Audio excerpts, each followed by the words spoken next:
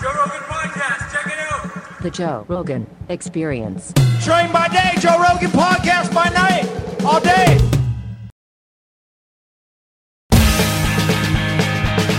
Hello, Phil. It's been a long time we've been doing this, my friend. How long is it? So you and I would have met 8 years ago, just about to the date, in a few months, because it will be the 8-year anniversary of my being sued by Marine Land of Canada for plotting to steal a walrus, which would have been in February of 2013. It's been so long, I hardly remember how we were introduced. I can tell you the story. Please do. When I was sued by Marine Land, the headlines international were quite absurd. One of which said, "The Kanye West of animal training gets sued for 1.5." And I tweeted to you saying, "Dude, they're calling me the Kanye West of animal training." He's like, "They're calling you the what?" And then you went straight to my DM and you said, "Dude, you got to come to LA and we got to talk about this." I'm like, "Dude, I'm on the next flight. Let's do it." Well, I've always had a soft spot in my heart for dolphins and orcas, and I think we're going to look at it. I've said this before on the podcast with you, but I think we're going to look at it in the future the same way we look at slavery. I think it makes me sad just talking about it. I think they're as intelligent as we are. I think they're just different. And because we don't understand their language, we think it's okay. And I think it's beyond fucked up. Watching your documentary made me cry, man. It made me really cry when I was watching that dolphin get force-fed. God damn, that's hard. When they're holding his mouth open and shoving fish in his throat, I'm like, fucking Christ. What is that? Imagine a person. I mean, you're dealing with an animal that has a cerebral cortex that's 40% larger than a person's. Can I tell you the story of that animal?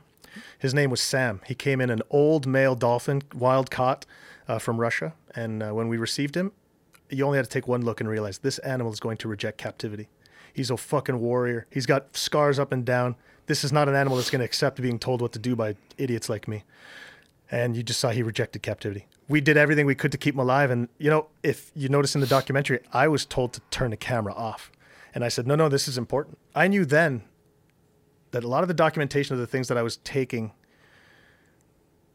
could prove useful in the future. I didn't have an agenda when I was there. Remember, I was a company guy. Well, you were a kid. And I was a kid. That's what's crazy about your documentary, The Walrus and the Whistleblower. Whew, I'm getting emotional already. I know I came to the right place, Joe. You've always been the biggest support. And the fact that you answer all my calls, you're one of the last. And I just know I'm in the right place. This is my safe place. And thank you for that, well, my friend. I'm invested. God. I'm invested in you and your thing and this project and the fact that Canada stepped up and made all orca and dolphin captivity illegal. And that doesn't exist without you and I having had done this.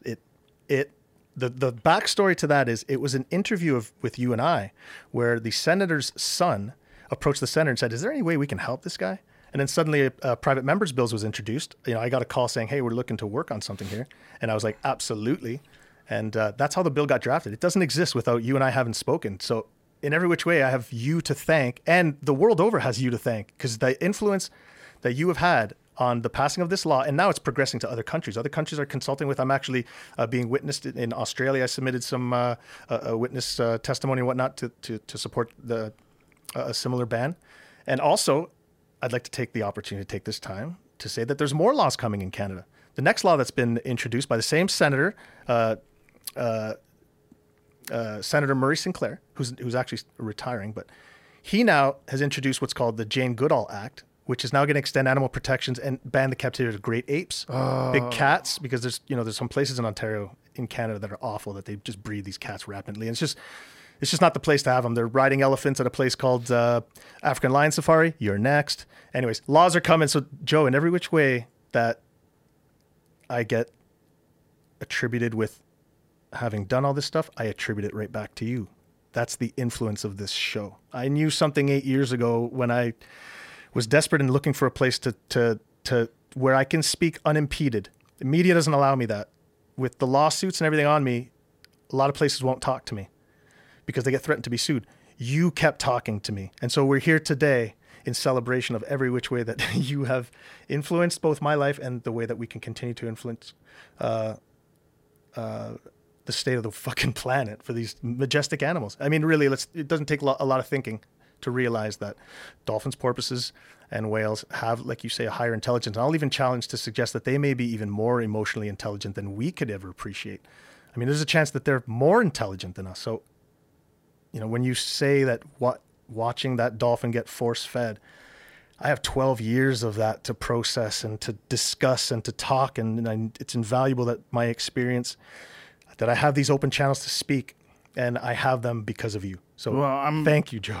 I'm honored and I'm happy, and you've been here. I mean, if we're going back 8 years, this is literally the beginning of the podcast when it was just, you were one of the first groups of interviews, because I was just kind of talking shit with my friends most of the time back then. Episode 425. It didn't have, it didn't have an impact on culture. It was just a silly thing that we were doing.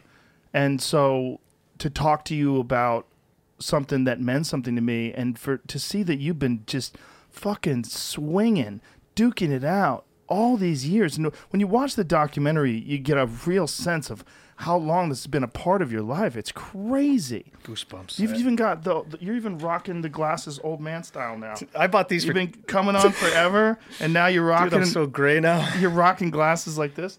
It's really nuts, man. When you look at the overall time spent battling this out, I can't think of another person that's more on the forefront of marine mammal captivity than you are. And again, I have you to thank for all of that. Listen, I have you to thank. I wouldn't have.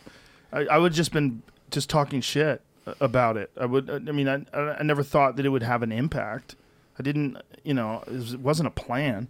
I knew the second you DM'd me, I thought, this is it. This is my chance. And then years went by, and it occurred to me, I'm going to have to go again.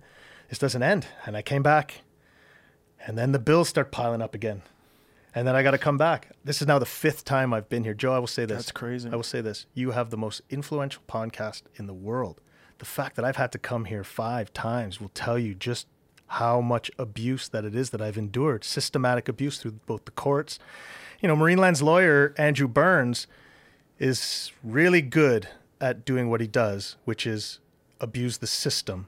And, by virtue of, I'm still here accruing inordinate amounts of debt for a lawsuit that can easily be resolved. It's a trespassing lawsuit. I never stepped foot on the property. There isn't an iota of evidence that I've been presented in a multi-million-dollar lawsuit against me that I'm able to defend against. There's nothing. It's all fiction. They're literally created a bullshit story about me and are using the courts to, in every which way, silence me. And what's crazy is during this time, the owners died. From the time you came on the podcast, way back 8 years ago, till now, the owner's now dead. The guy that you were calling out on the podcast back then, and the guy who's in the documentary, you see him, and you see his demeanor and his attitude and everything about it. It's just... And now the fact that he's gone, but yet the lawsuit rages on. And that's what screams that this is now personal. Lawyers, their reputation is everything.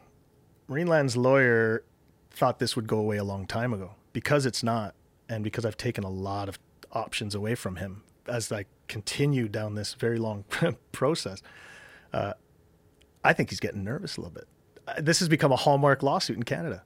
A lot of eyes are on what he's doing. And there's going to be a lot more after this. And in a lot of ways, he's making himself famous for all the wrong fucking reasons. But I'm happy to be on the show to help make that happen.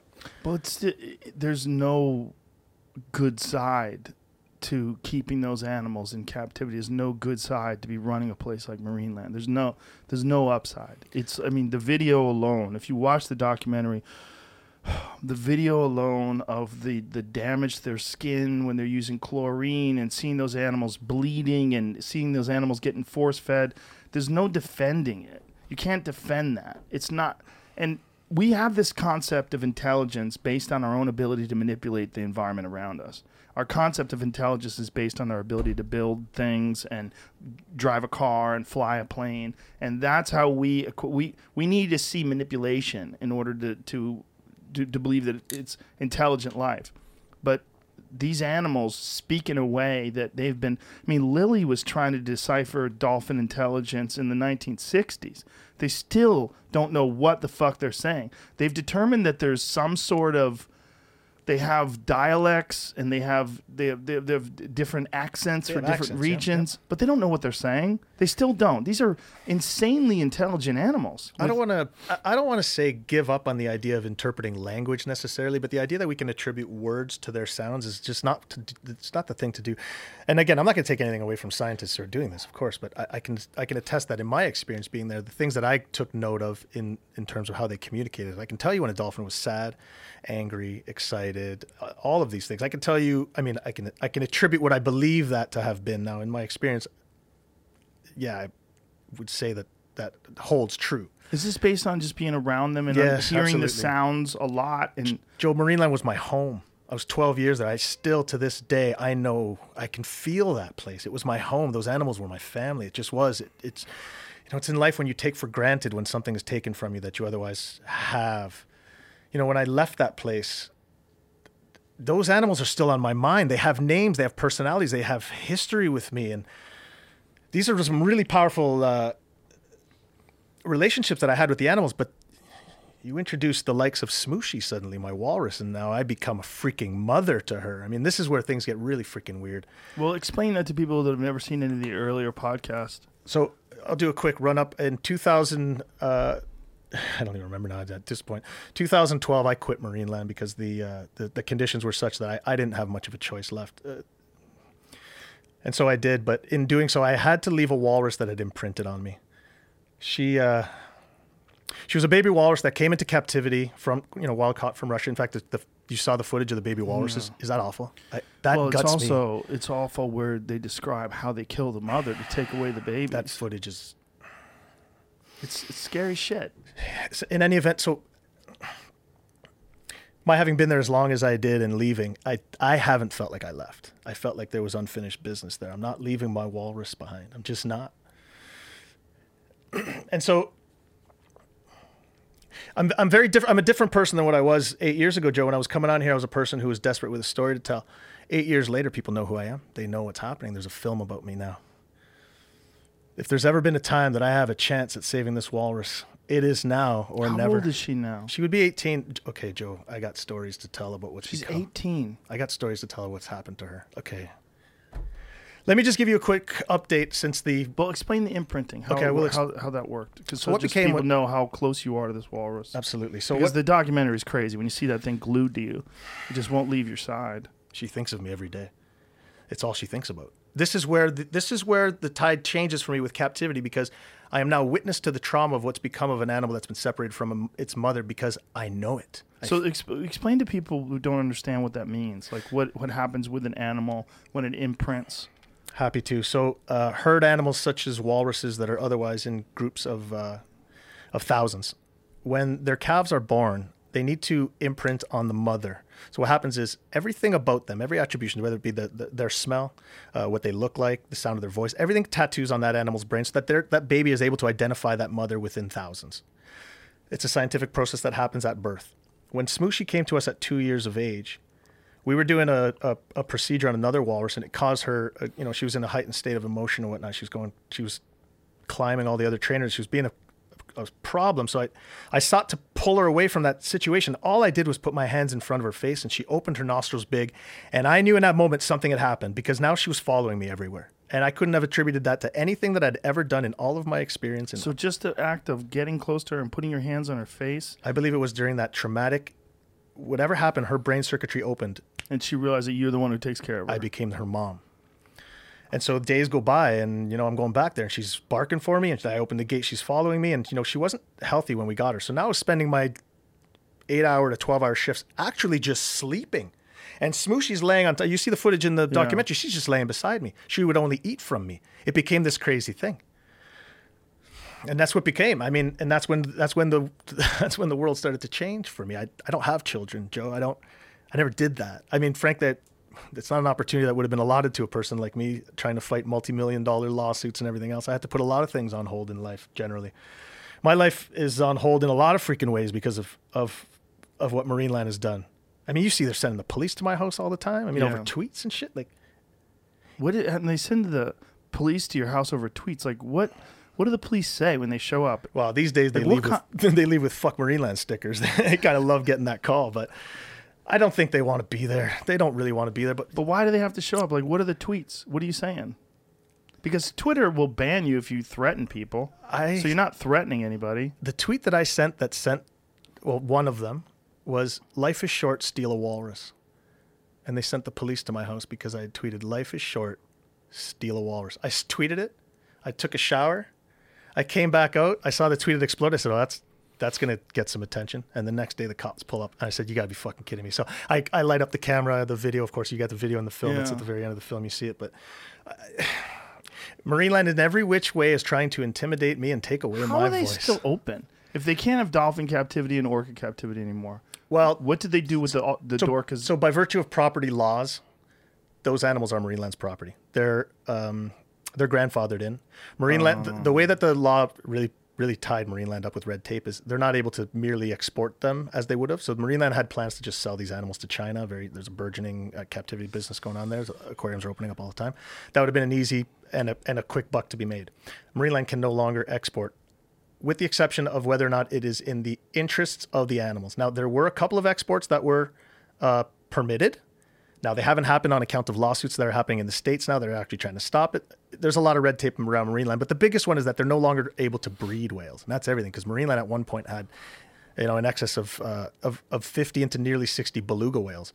And when you got that many animals, it's difficult to keep track of how many are dying every year when as many are being born. So somehow they always had the same. Beluga whales. Where are they putting 50? So the original owner of Marineland was a classic hoarder, and he always just wanted more. And he did in every which way to build a big pool and just stuff belugas in there. He's just got multiple pools of belugas, and they were breeding rampantly. But for every 6 that were born a year, 2 would live. And then other olders would die. Marineland doesn't announce and have no oversight that they have to announce these deaths. I'm the person who announces them. In fact, I recently announced 4 or 5 deaths over the summer that Marineland historically used to actually address. If I were to tweet, "Hey, this animal's dead," within hours they would release a press release, get ahead of it. So this was happening. They don't respond to me no more. In fact, Marineland's lawyer issued a public statement after the documentary had come out saying he's no longer responding to me, like outright as an actual policy. And even to extend that, Marineland's lawyer is now refusing to do any communications with my lawyer via telephone because it's concerned that Marineland's lawyer knows what's happened to Smooshy. There was a plan for her. Now, through the court negotiations, I offered Marineland, it's in the documentary you can see, I'm willing to drop my counter lawsuit. I'm willing to drop everything. Just move Smooshy to an appropriate facility. That's all I'd wanted. That's all I ever wanted. What would be an appropriate facility? One where she's not indoors exclusive, alone. She's the last surviving. Can you give an example of one? Well, I'll give you an example of one that almost happened. There was a zoo in Toronto. And now, do I love this plan? No. Do I like it a lot? Yes. They were to have 2 young female walruses. They were to build a brand new facility, all happening this year. It was happening last March. In fact, I had a meeting on March 23rd, which I was supposed to meet with the individuals at Toronto Zoo with my lawyer. We were hoping to get a letter of intent so that we can show the judge. And we had funding. Look, I had a lot of celebrities, courtesy of the show, that were offering inordinate amounts of money to make this happen. Marineland rejects it all. They won't do it. Here's what's become.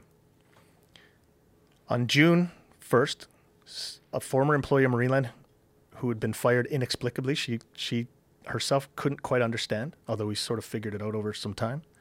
She came to me and she said she had things to tell me about Smooshy. And the one thing she said that struck me, she said she was pregnant. I said, that's an impossibility. 17-year-old walruses, it would be really grossly irresponsible to allow for that to happen. 2, what's their lifespan? Well, in a wild, they may go 30, 35 years. At Marineland, they don't last 8 to 10. Smooshy is the last one alive. But what Marineland did is they negotiated a deal to have her transferred out on my birthday. Sounds crazy, but I have the documentation. I maybe shouldn't admit that, but I do. They had plans to ship her out on March 21, my birthday. It failed. It failed because of COVID. They tried 2 days later. I got a tweet from the CFIA, from an anonymous tweet from someone saying, your friends at the CFIA stopped an export to Germany, to a facility. I believe, and I don't want to absolutely attribute it to it, but I believe it's the Tierpark Zoo in Hamburg, Germany. I've done some research. They breed walruses. They know how to do it. This girl says to me, I think like they were treating Smooshy like she's pregnant. It's an impossibility. There wasn't a male walrus alive in the gestation period of a walrus's pregnancy. In fact, the math is such that the last male died at the same time as he would otherwise be getting Smooshy pregnant. At Marineland. At Marineland. Now, I worked there 12 years, and at the time we had like a lot of walruses. They never were successfully bred. In fact, walrus breeding is a very difficult thing in captivity. You need a range of very specific things. You need certain UV lighting. You need some fresh air. You need a number of things. It's a rare thing, and it's quite celebrated when it happens in captivity. I didn't believe her.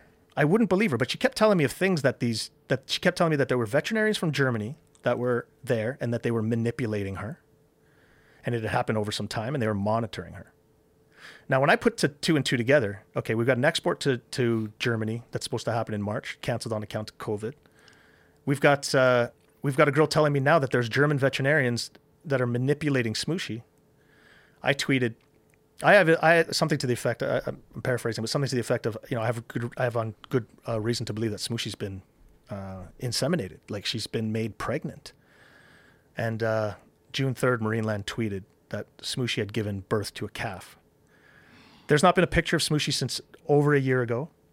On account of COVID, Smooshy was never taken out. The park operated, but obviously there was not a lot of numbers. But because of the rules of Bill S-203, which we had passed in Canada, which bans the captivity of whales, dolphins, and porpoises, it also limits their performance. They're not actually allowed to perform for entertainment no more.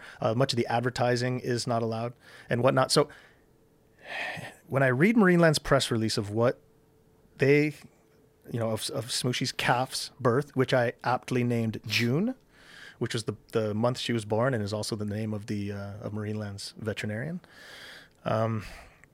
they said they were monitoring Smooshy carefully and that that giving birth is a risky thing. We've not seen a picture of her since. There's not been an iota of an update. In fact, at one point I tweeted, it's time for me to accept that Smooshy's probably dead. It had been months. And whereas Marineland used to respond to my tweets with an update of Smooshy, there was nothing. There was nothing. Now, I knew that there was efforts to have her shipped out and whatnot.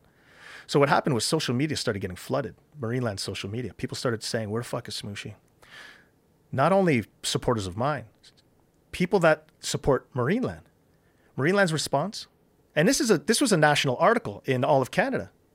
They completely ignored everything, all media requests, my lawyer's requests. We just want to know where Smooshy is.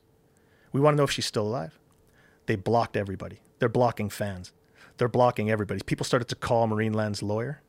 Marineland's lawyer, who has attributed himself as Marineland's spokesperson in public, was a pallbearer at John Holler's death, was now telling people, if you want answers about Marineland, call Marineland.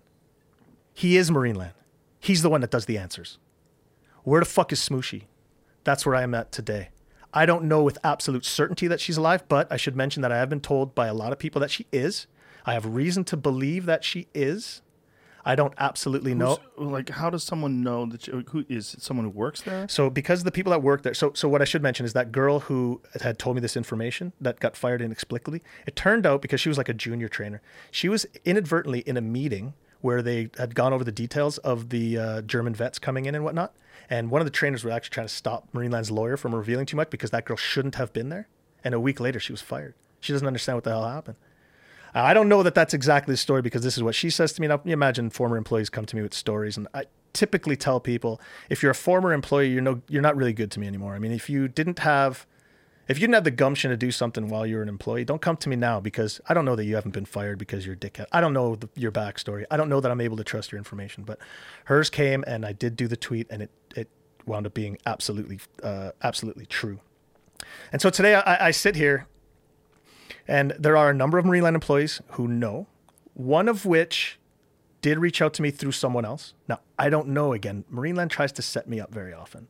They want me to attack employees. They want to do this to attribute this level of danger to me so that they can show the courts. People are afraid to talk because Phil will send it's all absolute freaking nonsense. But, they got young people there that are now signing NDAs and stuff.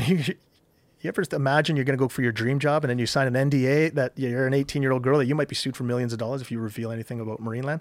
This is what the employees, the umbrella. Can I ask you something real quick? Absolutely. What does Marineland do now? If the dolphins can't have shows, the orcas can't do shows. They can do educational presentations. So they can talk about the science of animals. They can speak.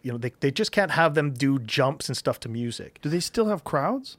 Hardly. They really didn't have many crowds before. The thing about Marineland's success is that it was built on one man's vision, one man's shoulders. He owes nobody nothing. He accrued a lot of money, and he invested it solely in the park. He has debt to nobody, and has a lot of money. But he's dead. He's dead, and his son's dead. The son is dead. There is one more son. In fact, I had an interaction. How did this 37-year-old son die? The last time we were on the show, you asked me that. And Did you not tell me? I alluded to it. We don't have to say it. If you don't want to. I was just curious. I'll say this. I was reached by a lot of people at the time of just prior to his dying, and they said, Johnny's really fucked up. They're like, dude, he's turning yellow. Like, he doesn't look right. You have to talk to him. I was Johnny's friend.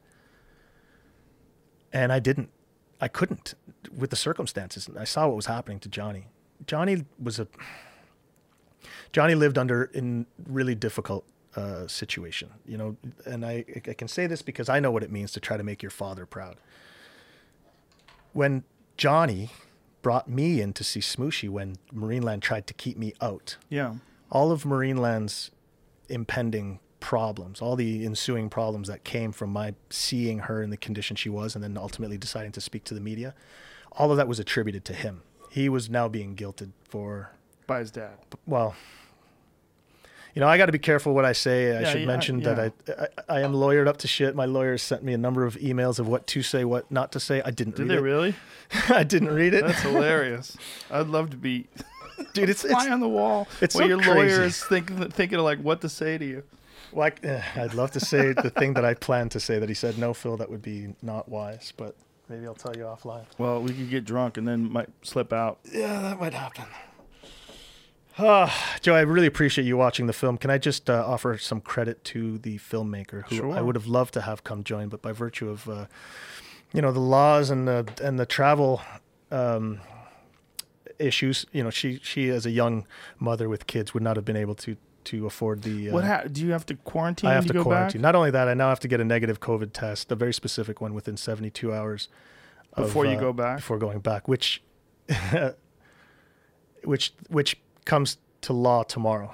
Imagine that. Oh, that's funny. For too long, I thought I wasn't going to be able to get here. Just the way they were just shutting everything down. So do you have to have a PCR test? Yeah, I got to get a PCR test within 72 hours of going back, and then I got to quarantine for 2 weeks. But that's okay. I can quarantine because I got a busted up heel. I'm not really doing too much.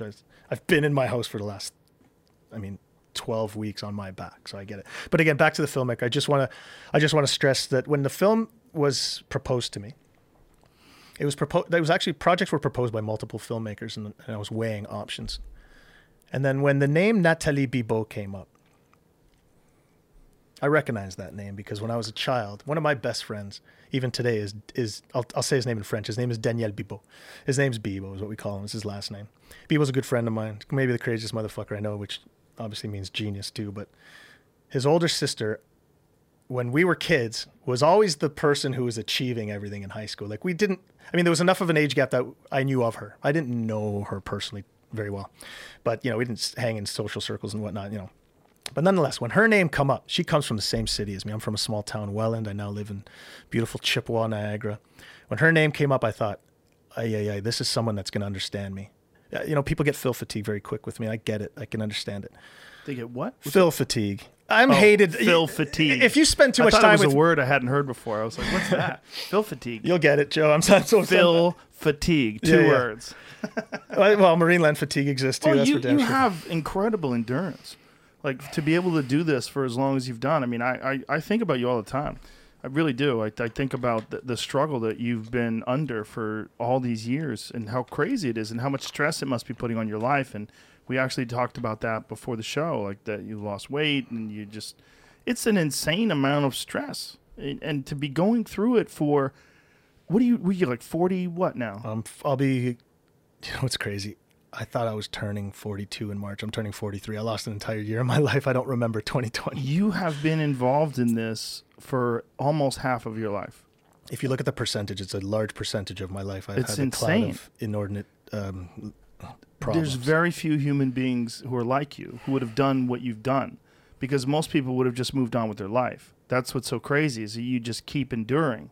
And They don't have a daughter who's being held hostage. I know this sounds crazy. It's how I feel. I'm in a hostage situation. That's their bargaining chip. They want my ass, and they're willing to harm me in the worst possible way to do it. Well, I don't negotiate with fucking terrorists. It's a war. That's why I'm here. I'm like Aquaman, diving down to the bottom of this fucking ocean to go get the weapon right now. I'm here today to get my fucking weapon. That's how I feel, like Aquaman, having to travel to the States in this COVID crazy world to go get my fucking weapon. And I am here to get it, Joe. I'm here to get my weapon. This walrus, like, if you can get her out, where can she go? Like, you were in the middle of describing what they were trying to do in Toronto. So by virtue of COVID, those that I understand, those plans went a little bit wayward. If Smooshy were involved in that plan takes off tomorrow. If there's funding tomorrow to make it happen, Toronto Zoo will make it happen tomorrow. I thought this was an ideal situation because it meant there are no male walruses. It meant she wouldn't be bred, because I know the dangers of breeding such an older animal, especially a first-time mother. It was, I mean, what Marineland did to her is could be arguably one of the worst things they could have done. It was the riskiest thing that they could have done. So my hope was to keep that from happening to her in whichever facility that she went to. I knew Marineland had ulterior motives in which facility they would send. They want to send her across. They want to send her to Europe. They want to send her to China. They want to send her anywhere but North America. There are perfectly suitable outdoor facilities. There's a beautiful one in, I don't want to start naming all the facilities because I don't want to be endorsing zoos, to be honest. I mean, I'm not a big fan of zoos. I get it. But Smooshy right now lives in a fucking bathtub. It's a cesspool. It's disgusting. It's not the size of this room. It's twice this table and about the same depth. I mean, she lives in literal walrus hell. It's all the fucking animals do in Marineland. Their facilities are atrocious and awful. You saw the back, there's some footage backstage of it. This is not an environment that is conducive to health for animals. So all I want is for her to live in an environment that is, A, that I'm able to see her. Because that is everything. To her and me. To her health, mental health, and well-being, absolutely. I want that back. I want her outdoors somewhere. I would love to see a temperate climate somewhere where it's, where she's not performing. I mean, there's video of her performing while pregnant in 90-degree weather 2 summers ago. How the fuck do you rationalize that? She's a walrus. You saw the footage, Joe. Again, I have to go back to the documentary where I speak of Zeus the walrus, and I attribute just how much I'd been trying to raise attention over what's happening to this animal. And you see him moments before he died. You see Marineland's press release where they say he's healthy and everything. That was footage that was taken backstage by someone who probably is not working at Marineland anymore, as you can imagine. I don't know for sure, but once that documentary came out, very unhealthy. He was unhealthy for years. There's an argument to be made that I was deemed a problem employee by Marineland when I was speaking up for Zeus, because it was Zeus that got me and John Holler, that created our divide. Whereas John Holler, the owner of Marineland, and I were together on things, when it just became the point where this walrus was, this was an awful situation. You only have to see the footage to know it. That's when our divide started. That's when I was deemed a problem employee. In fact, the HR girl called me, and that's when I went from a supervisor to suddenly things were changing for me. And swim tests that I had, I needed people to pass in order to actually work with dolphins and stuff were thrown out by the wayside. And suddenly, I'm a supervisor. Someone gets sick, or rather, someone gets hurt. I could be liable for like a $25,000 fine. Like, why am I putting people that can't swim in with dolphins? It doesn't make any fucking sense. I'm not taking this liability. So they made things very uncomfortable for me. I used to be a scuba diving supervisor. I was no longer that. It became evident that there was because I'd started to speak too much on behalf of the animals, I'd been deemed a problem employee. So I think that the writing for me was on the wall before I left. I think when I left, it was maybe just before they might have done something which would have discredited me. Had I left and they'd fired me, I wouldn't have a voice today. I left on my own accord. They had to catch up to what I had to say, and they never did. We're 8 years ahead, and they have yet to debunk a single solitary thing I've said. In fact, let me ask you this. What do they want? Like this lawsuit? Revenge. But what is specifically do they want? Like, what are they saying in the lawsuit? They're trying to sue you for money? So they're suing me for $1.5 million. And what's the basis of that? Joe, you're looking at a guy who's yet to see an iota of evidence against him. I understand, but what is the case that they're saying? Like, what are they saying? You know, they're meant to. So the way lawsuits typically work is, let's say I have a dispute with you, and I believe you owe me money. I will make my claim. I will attribute evidence to it, and then you will defend against it, and the judge will make their finding. And what they do is they deal with property, money, things like that. When Marineland sued me for money, in every which way that we have moved forward, all they've ever wanted was for me to sign something that would take away my voice. That's not what courts do. It's not a remedy that the courts can offer. Yes, between negotiations, we can figure out anything to throw these things out, right? But the courts don't remedy the issues that we're dealing with as per me wanting the Walrus and them wanting me to shut up. This is not how it works. It's just not. This is not something that a judge can even say. A judge can't look at it and say, okay, well, we're taking your voice and we're giving him the Walrus. It just isn't. It's always a matter over property. So they're suing me with a bullshit lawsuit. Like, imagine it to have exactly zero credibility. There's nothing. So how's it still going on? Because courts are such that you, as a plaintiff or defendant, are offered a lot of remedies that take a lot of time and can spend a lot and can cost a lot of money. COVID really did set things backwards for us. I mean, we did. In the 8 years now that we've been in litigation, Marineland has tried in every which way to avoid what's called discovery, where we actually exchange documents. We did discovery. And again, Marineland didn't want it. They have fought in every which way and every step of the way and spending an inordinate amount of money to try to keep me from getting anywhere. But the judges, as we continue, she makes provisions. And you know, I've kicked Marineland's ass. Every time we go to court, they wind up owing me money and stuff, and I wind up reinvesting that money right back to kicking their ass. I love it. I love when they pay to destroy themselves. But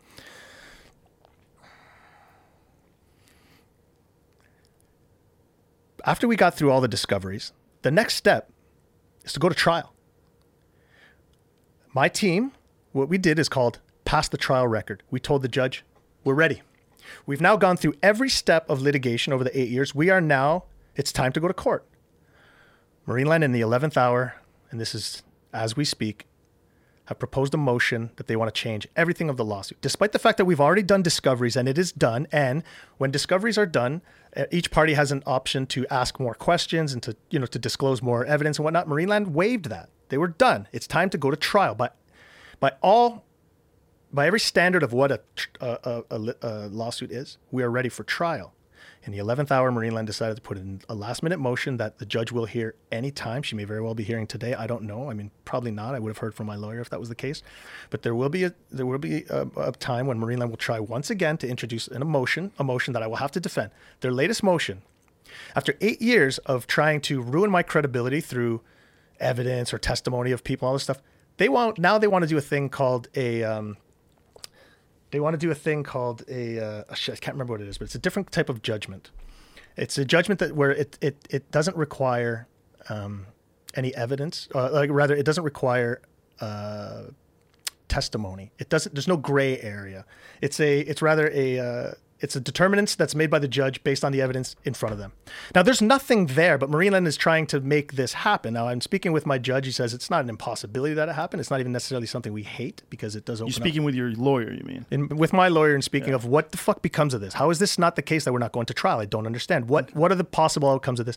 He gives me the options of what this looks like down the road. But what Marineland is trying to do is they want to reopen all of the discoveries after already waiving that right for the last time. They're looking for remedies where they're starting over the lawsuit 8 years in. They're trying to completely reconstruct it as if it's a different thing. So they're basically trying to drag you out. That's exactly what they're thinking. Eventually you're going to get tired of living your whole life for this Marineland lawsuit and you're going to tap out. And I don't understand how they're still thinking that could be the case. All I've done is attribute more and more. Here's some insight. The longer they do this, the longer that lawyer can exist without the loss. So the thing is, he doesn't have the loss on his record. You nailed it, dude. And he's also padding his, he's putting money under that mattress. Exactly. He's getting money from, look, that's what divorce lawyers do. You know, unscrupulous divorce lawyers will go, hey, Phil, I don't think you want to settle with her. Listen, she's got a new boyfriend now. He's been talking in her ear. I think you should ask for more money. I think you need more. I think she's gonna try to take it away from you. And then the lawyer will go to her and go, Phil is not a good guy. And Phil, you, the way you think about him now, you guys, do you think you're friends? You think you're gonna be friends 5 years from now when he doesn't want to pay you anymore? Listen, we got to get as much as we can right now up front. And they keep it going. They keep it going. They keep it going. They keep it going. They try to keep it going because they have a vested interest in continuing the lawsuit. If they continue the lawsuit, they continue the income. So this guy's doing that, I would imagine. And I don't know, but I would imagine. It's wise to say you don't know and you wonder, and I'll say the same. I wonder. I'll say the same. I'll speculate. I'm going to speculate as well and I speculate in the documentary that I don't think Marineland's owner, the heir, the wife of the now deceased owner John Holler, I don't think she's getting a full picture of what's happening. In fact, and I don't know that much of the decisions that are being made are by her. They probably don't want to lose either. Like if they lose, that's not good because then you go, hey, I fucking won. The Walrus is out, and then Marineland gets another shot and another black eye. I don't see that. I only see win-win-win. I see Marineland saying, Smooshy is the last Walrus. She now has a calf. We need to find a better place for her. We're doing it on our own accord without Phil. Who gives a shit? They could say whatever the fuck they want. Well, let me ask you this. Let's look at it this way. If I gave you a magic wand and I said, do whatever you'd like with Marineland, what would you do? Like, what if this lawsuit, the way it ends up is you own Marineland? If I own Marineland, the first thing I would do is the first thing I would do is sell a chunk of it, get some money, fund the whale sanctuary project, get that fucking sanctuary built, and I'd start making plans to get those animals in there. Let's start rehabbing them, not necessarily for release, but for give them that semblance of a natural life. We talked about this the last time you were here. We talked about the idea to do something in the actual ocean, in the wild, where you establish some sort of an intermediary step between having these animals captive and then getting them more and more accustomed to being wild. And it exists and is. So we're at I say we, but the whale sanctuary project is at the permitting phase. They've got the location decided. And they believe that they will have residents by 2022. I will say this. There are Marineland whales that are being considered for it. Whether Marineland likes it or not, there's aspects of having to deal with the government that Marineland doesn't love, and they don't love that I may be a little bit of a voice in that corner, and this is something they may be learning today. But my negotiations run deep. Marineland inadvertently empowered me with a lot of influence. And I've wrapped them in red tape in every which way that I can. In the hopes, of course, that they would do the right thing, because the right thing is what they can do with those whales. They can do the right thing.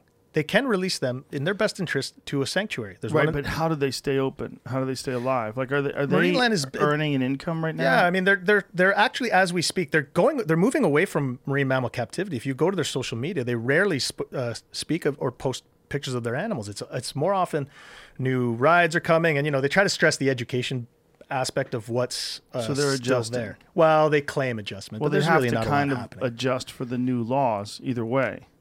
They can't be bringing in these new Russian caught whales and dolphins. Can't breed them if they're caught bred. So the whale gestation periods are such that the last round of Marineland whale births, which again happened during COVID time, so it just became a little bit more of a complicated thing to monitor.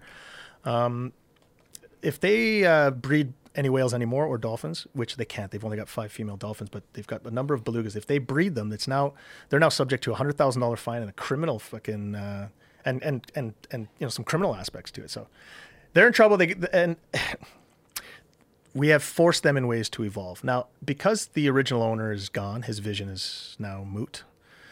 I don't know that Marineland isn't actively trying to be sold and maybe try to make their brand a little bit more attractive, because there was a time last year, 2 years ago, over the course of the summer, where Marineland had sort of requested that I not tweet. They requested? I'll say that. So what does that mean? It was just something that they wanted, that if I did in good faith, that maybe I was going to get something at the end of it. I know how vague. I have to be, unfortunately. I get it. My lawyer was adamant about that, and that is what it is. But they asked me not to tweet over the course of a summer. I said, well, let me see. Anyways, bottom line is it didn't. we didn't come to an agreement. And what's great about that is within 1 week, I put 2 1 million hitter viral videos of what was happening to marine lands animals. And it was exactly what I promised them. I just said to them, I said, look, you want me to not tweet? I'm just going to tweet more. It's like, let's work together here. Let's get something to go. Let's find our happy medium. We're not meeting in the middle here. We're just not. It's not going to happen. So I was very happy to attribute a lot of awful things. In fact, that tweet, "Life is short, steal a walrus," came only a week after, our sort of failed agreement. But and that's what Marineland does. It seems more than not, they just keep serving up these beautiful mistakes my way that I just capitalize on and bring a lot of attention to. Is the documentary out right now? The documentary's out and available now. I will tweet. Where's it? Where can one get it? There's a number of places. In fact, can you get it on Netflix? You can't get it on Netflix yet. There was some talk. Now, again, I'm not on the business side of this. I was filmed. I understand. Can you get it on Apple TV? You can get it on Apple TV. Let me actually get the list of the places that it can be watched. It's quite. In the States, it's a lot more than in Canada. In Canada right now, I believe it's iTunes. I believe it's YouTube. There's a number of things. But here in the States, you can watch on Apple, Amazon Prime, YouTube, Google Play, Vudu, Fandango. Now, I don't know these names. Microsoft. If you've got a VPN any other country, go ahead and watch it. And if you find a place where you can steal it, go ahead and steal it. I make zero money from this. I have no interest other than having eyes on it. So in every which way, that's what I want. I just need people to watch it. Your friend gave us this beer. Yes. That is some wacky ass beer that needs a fucking wine opener. Yeah, welcome to my world. This guy gives me this beer and I'm always like, come on, dude. But it has a cap and a cork. Like he's doubling up. Wine connoisseurs, or rather beer connoisseurs. These guys show up to my house and they're bringing things called saisons and all. I'm just like, dude, I drink old Vienna. I drink just the old beer. They're hardcore out here in Texas. There's a lot of these microbreweries and people that make their own beer. So people can get it. Amazon Prime, iTunes. Those are the two big ones. That's the UK. Two oh, look, there it is. I didn't even know that existed. Yeah. How about that? So there's plenty of places to watch the documentary. Bring some tissues because you're going to fucking cry. I do hope, though, there's a big part of me that hopes that it gets on Netflix. I mean, there is a buzz about the film, and I don't see how it won't, but that Netflix factor, you know what that does to films? Oh, yeah, baby. You know what that could do? Look what it did for Tiger King. Oh, dude. And, for a while, they were, like, a lot of the places were like, hey, meet the Tiger King of Marineland or of Dolphins. I'm like, fuck, no, I'm not that. Who's the girl? What's the girl's name that's, like, the one who's killing everybody? Yeah, that's me. I'm Carol Baskin. They got it wrong. I'm like, no, I'm not the fucking... Yeah, I don't know if you want to be Carol Baskin. No, I don't want to be, bro. but they got it way wrong with Tiger King. I'd rather be Carol Baskin than him. I don't think you want to be Carol Baskin. I'll be Phil Demers. Should we put these in glasses? How do you do this? It seems like these are little tiny-ass glasses. They're not the wine glasses that were suggested, but that's outrageous. Your friend is outrageous with that suggestion. There it goes. Okay, napkins, please. No, it's all right to get a little beer on the table. Is good for the. Good for the finish. Jamie gave us some tissues. It's good for the patina. Joe, I want to just, while we're in a chill mode here, I just want to say something that I did last week. Despite how awful and crazy my life is, there's always these flashes of beautiful lights and whatnot. And one of which was last week I participated with something with your good time, big time bud, Robin Black, who's karaoke friend of the show, did this punk rock karaoke. And I think we're a band now. I talked to him. I said, dude, I want to do this. Let's be a band. And Robin Black come back and says, dude, I've always wanted to be in a band. People love you. Don't fuck that up now with this. How does that fuck that up? Being a punk rock is fucking fun as shit, dude. This is what I'm kidding. Don't make them listen to your fucking dude, look at this. music. Any chance I got to go put some fuck Marineland sticker in a... so you guys did it like on Zoom. Yeah, no, we did a karaoke song. Yeah, we did it Zoom. But this is something we're going to carry over, man. We're going to do a band. How crazy is this? When the world becomes normal, you're going to see Robin Black and the Binks. Oh my God. Is that what he calls it? He is so invested in that word bink. He's so great, man. I love it. And the energy he brings. I mean, look at this. This guy, what people don't know about Robin Black is he actually used to be in a band that I used to go see in the 90s called Robin Black and the Intergalactic Rock Stars. So the fact that I'm sitting here now playing with Robin Black and we're going to be Robin Black and the Binks is, dude, I'm having such a good time with this shit. I need this stuff, Crazy as it is. Watch it. And look at is there anything more rock than kicking off a roll of toilet paper with red Crocs? Come on. Yeah, there's a few drugs and getting arrested. We did all the good ones in the 90s. A lot of things that are more rock than that, bro. Oh, I love it. Look at that. So much fun. It's very cute. Thank you. Shout out to Robin. That's a hell of a shirt he's jacket. Oh, dude, he goes for it. I knew he was the right guy to recruit because I knew he'd go for it, man. I just remember his performances in the 90s. They were legendary. So, punk rock karaoke, check it out, Robin Black and the Binks. Like I said, people like you. Don't fuck this up with this. Make him watch this. Phil fatigue. It's coming. All the time. Phil fatigue thing is real. Well, the strange thing Not about that it... people are fatigued of you, but I mean, just trying to keep up with you. I don't know how the fuck you have the energy to continue all this. I really, like I said about, that I think about you a lot and what you've done.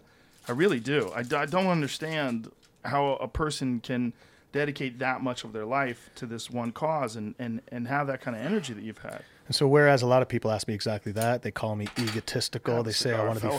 Thanks, cheers. They say I want to be famous. They say all these crazy ass shit. I get it. I mean, I'm an easy person to criticize. I do got a big ego. It gets to my fucking head. I get it. But... Everybody's easy to criticize. I would just wish that people could attribute... You'll understand me more if you were a walrus mom. That's just the only thing I can say of it. You'll get Phil fatigue because it's got to be boring to listen to the shit that I say. I get it. You're not going to relate. And I also am combative and I am reactive and I'm all the awful things. So Phil fatigue is real. In fact, a lot of people don't talk to Phil anymore. That's okay. The vegans especially. Phil, now you're talking in third person. Now you really are the Kanye West of Walrus. That is the fatigue, dude. That's the fatigue. Listen, there's nothing wrong with it. Is it cool if I light this like I would a joint? I mean, I haven't smoked a cigar in some time. Yeah, you light it like you just light it, man. Wow, this beer is crazy. Did you drink some of this? No, not yet. Cheers. Salud. Thanks again, This does not even taste like beer. Like, what is that? It's sweet, eh? Yeah, it's crazy. Kind of tastes almost like a wine taste to it. What kind is this one? He gave us a couple of them. He gave us some wacky labels that you need a fucking magnifying glass to read, too. Try reading that. Actually, there's no words on it. That's why you can't read it. It's just art. Like I said, my friend Adam's here. He brought the beers. He brings beers every time I see him, and every time it's 8.5 alcohol. It's not a beer. It's a bottle of wine. I don't know. What are we calling this beer for? Shout out to Adam, and shout out to Foundation Cigar Company for hooking us up. And then they gave me a painted box. Look at that. Hand-painted. It's very cool. With my face with some wacky earrings. When I start wearing earrings like that, I've lost it. Well, then maybe I'll start wearing them before you. Sounds like. What are you going to do when this is all resolved? Do you ever wonder about that? A lot of people ask me exactly that, and for a long time I didn't know. I don't know. There's an element of what I do that is considered animal rights, and the animal rights people, if you will celebrate the work and also very often criticize it because I'm a meat eater, but I am in every which way trying to distance myself from being a noted animal rights activist as just a dude who took on a fucking challenge. So what I am looking at in the future in every which way that I do consider a podcast. I think that'd be fun. Like, you and I had discussed the possibility of my doing a podcast. We discussed, and of course with the ever sort of looming lawsuits, I get like this transcript of our speaking right now will be seen by a judge. It just is. So the timing hasn't been great for me to do it, but I have finally resolved that I do know what it is that I want to do in terms of the context of a podcast. And I've only at this point secured the social medias and everything, but the concept is I'd like to start something called the Uphill Battle Podcast, and the name Phil is in uphill, which I fucking love, and it's gonna be great to market. And I just want to talk to people, all walks of life, and in every which way that they rose up to a challenge. Because before Joe Rogan was Joe Rogan, there's a story of when you were curled up somewhere with dreams, and you were facing some hardships and whatnot. And I want to hear from all walks of life. In fact, it doesn't require to be a celebrity for say. I mean, I appreciate that people like to hear from celebrities and whatnot, but everyone has a story. And so, whereas I used to be identified as an animal rights guy, these days I am more inclined of just being known as a guy who's done this thing, right? So I'm trying to sort of get away from that. The term animal rights it's a heavy term, and unfortunately it carries with it a lot of other activity and behavior. And I'm not a vegan. Yeah, it just ends there for me. Well, when you were on the documentary grilling steaks in your backyard, that became painfully obvious. And then when years ago we were talking about how you and I ate at Antler. Shout out to Michael Hunter, who is the chef and owner of Antler, which is an amazing restaurant in Toronto that became famous because there was a bunch of protesters outside of Antler, and Michael decided it would be a fun thing to butcher a deer in front of the window. I remember it. Those were my people until until you and I took that selfie in front of Antler. And you know what's interesting about that is, Joe, Antler actually serves up some of the greatest vegan dishes out there. So delicious. The vegan sides are great. They kill not nearly as many animals as all the places that the vegans are now taking. I call them selfie burgers. They're all in front of A&W. Hey, look at this burger. Look at this. It's like Kentucky Fried Chicken. Look, they got a vegan burger now. It's like, whoa, dude, do you have any idea what the fuck you're paying for now? You know how many chickens get slaughtered at Kentucky Fried Chicken, and yet you're going to sit there and promote it? And I'm taking a picture in front of a place that literally hunts and kills very few animals, like fewer than any of these crazy franchises that you're taking selfie burgers in front of.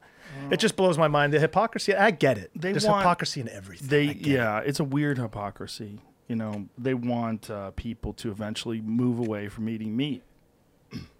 The thing is, it's like, I can understand not wanting factory farming. When you want an animal to not die from hunting, that is arguably the best death it could ever have. Do you know, like, how many animals live and die of old age in the wild? I'm with you, Joe. I'm with you because I don't ignore these facts. Zero. I'm not making a convenience. I'm not conveniently ignoring that fact. I do know it. No animals in the wild die of old age. I mean, maybe like 1 in a million. Yeah, but they get eaten. Yeah, they still get eaten. Or they starve to death. Or they die freezing to death. Or they die of disease. Or they get injured. You know, like, this is just the way the world works. If human beings stop eating animals, it doesn't mean animals suffer less. Now, if factory farming ends, it does mean animals suffer less. And we're all on the same page there. I think humane treatment of animals it's imperative, whether it's animals that we consume or animals that we treat as pets or whatever it is. Humane treatment of animals it shows who we are as culture. It's the thing, you know, if I were, and I'm not trying to tell people how to do things, but, you know, I would look at alternative means. And this is going to sound maybe crazy, but, you know, animals get hit by cars and shit all the time. Like, it's pretty awful. Why aren't they grabbing that meat and maybe harvesting it? Why isn't there some type of, they are in most parts of the United States. And to me, that should be a vegan initiative. The vegan should be behind something of such, being like, okay, now we've got a dead animal. You know, I'm just saying, like, there's ways. There's not enough really to feed people. It doesn't replace the system, but it could make a vegan happy. It could be like, hey, we are making changes. Look, this now meat being consumed that is completely cruel. It is an accident. It is like, we can attribute that its death wasn't, you know, whatever it is that the vegans tend to attribute. Well, I'm just trying to think outside the box, right? Yeah, that's not going to solve the meat consumption problem. But, you know, nor is these fake meat burgers. These things are not healthy. No matter what anybody tries to pull and... Look, if they can clone meat, then we're talking a different story. If you're talking about lab-created meat, but these vegan Beyond Meat things or whatever these things are, like, soy burgers. Come up with a name. What you're dealing with is monocrop agriculture, which is not good. It's not healthy. It's terrible for the topsoil. It's terrible for the environment. It's an unnatural environment to have one crop planted for thousands and thousands of acres. It's just not normal. It's not how things are supposed to be in the wild. And if you don't think that things die during the processing of those combines and shit, those baby deers getting mulched up. I know, you know, like, I have the arguments against the vegans. The shame of it all is I don't care to take it. I'm not a spokesperson for factory farming. I'm just not. Of course, I'm with you. I'm the same way. Of course, I want to get. That's why Antler is, like, protesting against Antler is so stupid. It made him famous. Yeah, it made him famous. Congratulations. And this is the other thing that pisses him off. It's also really good. It's a really good restaurant. It's one of my favorites. No question about that. It's you know. It's unfortunate because I agree with a lot of vegans on how they feel about animals and how they feel about, particularly, again, factory farming, about animal cruelty. But I also we've got some cold, hard realities in this country about pesticides, just what that does. Just look, I eat vegetables, I eat fruits. Like, what horrors are involved in the processing of millions and millions of pounds of avocados? What are the horrors that are involved in the processing of millions and millions of pounds of corn? And do you know how many fucking animals are getting... habitat displacement? I mean, forget about it. That's a big problem. I mean, the farming removes, you know, it takes the habitat from these animals that are otherwise thriving. It's like, I get it. It's one of these deals where we need to find a happy medium, and I think that's logic. There needs to be a point where we can look at things logically and not attribute so much bias. But I'm just as guilty as the next guy. I will tell you that Marineland's a fucking hellhole, and the next person will be like, "But I love Marineland." I mean, I get it. we all have biases and whatnot. I just used feel to like take my kids to the zoo when they were little, and it used to bum me out hardcore. And I wrote about it years ago. I wrote about it in my blog. I think I just called it Animal Prison because I was high as fuck, and I went to the zoo, and I was watching these chimps, and I was just like, this is just so strange. It's so strange seeing these chimps like trapped in this place when you realize like they have the intellect of like a 4 or 5 year old person. I mean, and here they are trapped in this horrible environment where people are just staring at them. It's so like their brains are not tuned in for that. Like the way an animal is, if something's staring at them, something with eyes in front of its head is staring at them, they're in danger. That's a predator, or that's someone challenging their territory. Put yourself in that animal's shoes for a moment, and it took a pot cake or whatever it is that you went out and saw that, and it, you know, it takes people to have to.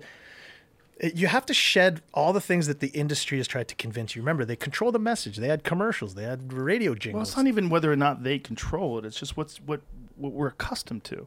You know, we're accustomed to going to zoos.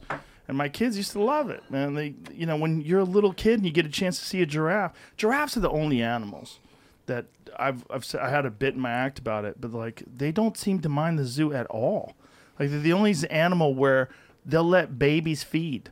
I'll say the same thing about seals and sea lions. They're just not, they don't require that much. I mean, as long as you're not burning their eyes out with chemicals, you can really give them a life that, you know, they may not necessarily thrive, but they actually could. It wouldn't take much of a small design of sorts to totally accommodate certain animals. And I'm not opposed to zoos that create an environment where the animals are capable of thriving. Now, that's a rarity. It's almost impossible. These large parks where these animals can move around. But I'm also with you with the big cat thing. Like, you know, Texas has more tigers in captivity than all the wild of the world. You're in the big cat capital of the world. I was looking out the plane. I was looking for some cages. You might see some tigers. It's crazy to think. You might see some fucking zebras. I can't believe we're in Texas right now. How crazy is this? This place is wild, man. But it's also free.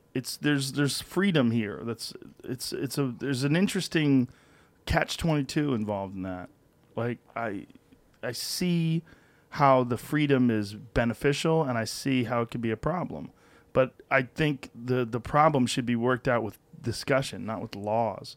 The problem should be worked out with morals and ethics and people figuring out what makes you feel good and what makes you feel bad. You know, what's the right thing, what's the wrong thing to do, not by some politicians and someone forcing you to do things. They're all paid for it, I hate to say it, but they are. I mean, you witness to that in the documentary. You see there's a senator that is doing by the way, I'd love to make him famous again, Senator Don Pletton. In fact, the last time we were here, I gave him I flipped him a proper bird because of every which way that Marineland tried to buy him to actually, in every which way, thwart democracy, because this is a law that was widely supported. In every which way, this man tried to kill it. And I want to say one thing. I'm now traveling from Canada to the States, and I'm getting a lot of grief for it because it's COVID times, and people are saying, you know, you're not supposed to do that. Now, I'm COVID free. We know this to be the fact. I've got a bunch of different laws that come into place. In fact, tomorrow now I got to take a COVID test within 72 hours of arriving to Canada. I got to quarantine for 2 weeks. But didn't Senator Don Plett, who right before Christmas went and told everyone, don't travel, don't visit your family, didn't that motherfucker pack up and go to Mexico? Did he? Yes, he did. And just 2 days ago, the article came out. So I am smiling ear to fucking ear that I can talk about it right here. So many of these. Fuck these guys. Hypocrites. Dude. There's so many of them.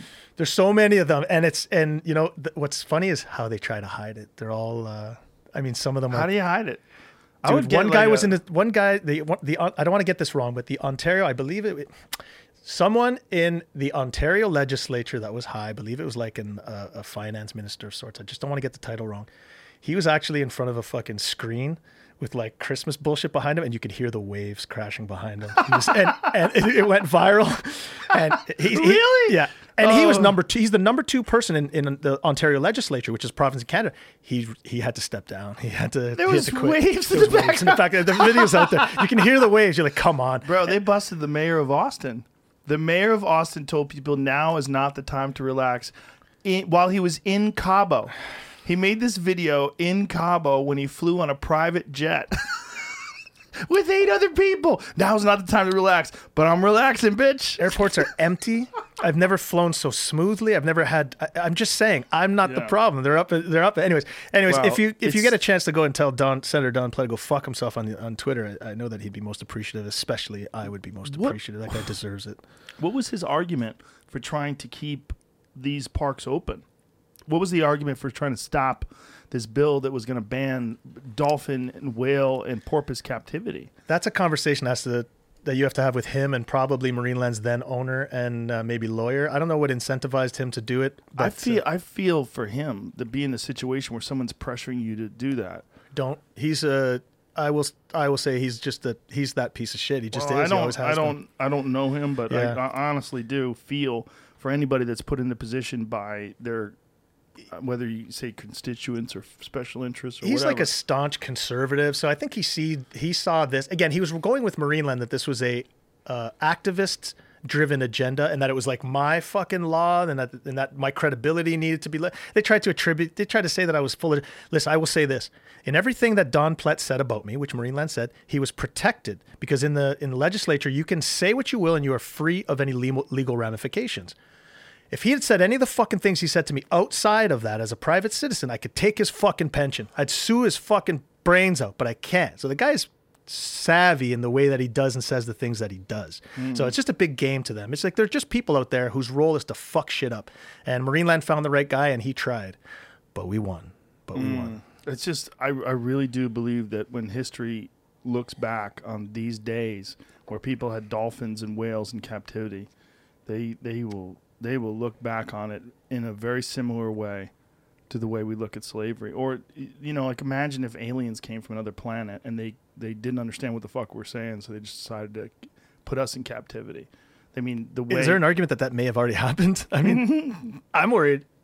This is probably a hotspot for aliens. I mean, I walk out that door. If there's ever a chance of getting beamed up, it may happen. Texas? No, this studio. No. This studio? If the aliens are watching anyone, Joe, I think it's you. They're like, he's getting close. He's bringing people close. He's telling people about us. Well, I've basically been having top-level UFO discussions on this podcast once a month. That's my plan. Oh, is it? Yeah, my plan is to You're at the have forefront. as many high-level people that really understand what's going on with UFOs. No bullshit artists. I've had bullshit artists on before, but you don't. In the beginning of the podcast, I didn't really think that there was like legitimate UFO discussions to be had. I thought that was all bullshit. It was just fun.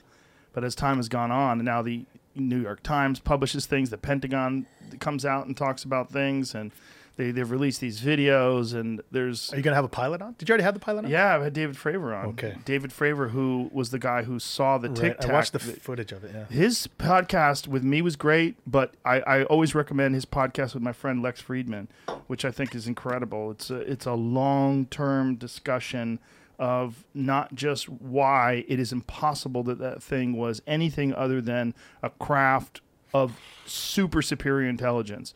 Not that it was impossible for that thing to be a mirage. It actively blocked radar. They tried to track it. It went from somewhere above 60. I think it was they tracked it initially at 80,000 feet above sea level, and it got down to 1 feet above sea level in less than a second. So in the blip of a radar, it went from 60,000 feet to 1. There's so many things that are attributed to this craft that can't be explained. So let me ask you this. Does this make you nervous in some way? Does it make you feel as though we are vulnerable to a level that we'd never considered before? Because if there's this level of technology, there's got to be weapons out there. There's got to be some bad players. I mean, what the hell is going on that there's this things coming around? That's necessarily the case. Is that attributed only to humans? Is that what we fucking do? Because that's the first thing we would do is probably attack a fucking alien. Not necessarily. No? We don't attack chimps. I don't think it's necessarily something that we would do in terms of, or they would do rather in terms of like using weapons on us. I think it would be too easy. I don't think they're interested in that. I think they're probably interested in making sure that we don't fuck up the planet. It's so crazy, this conversation we're having. They're probably interested in us figuring our way through this adolescence of our evolution, because that's what I think we're in.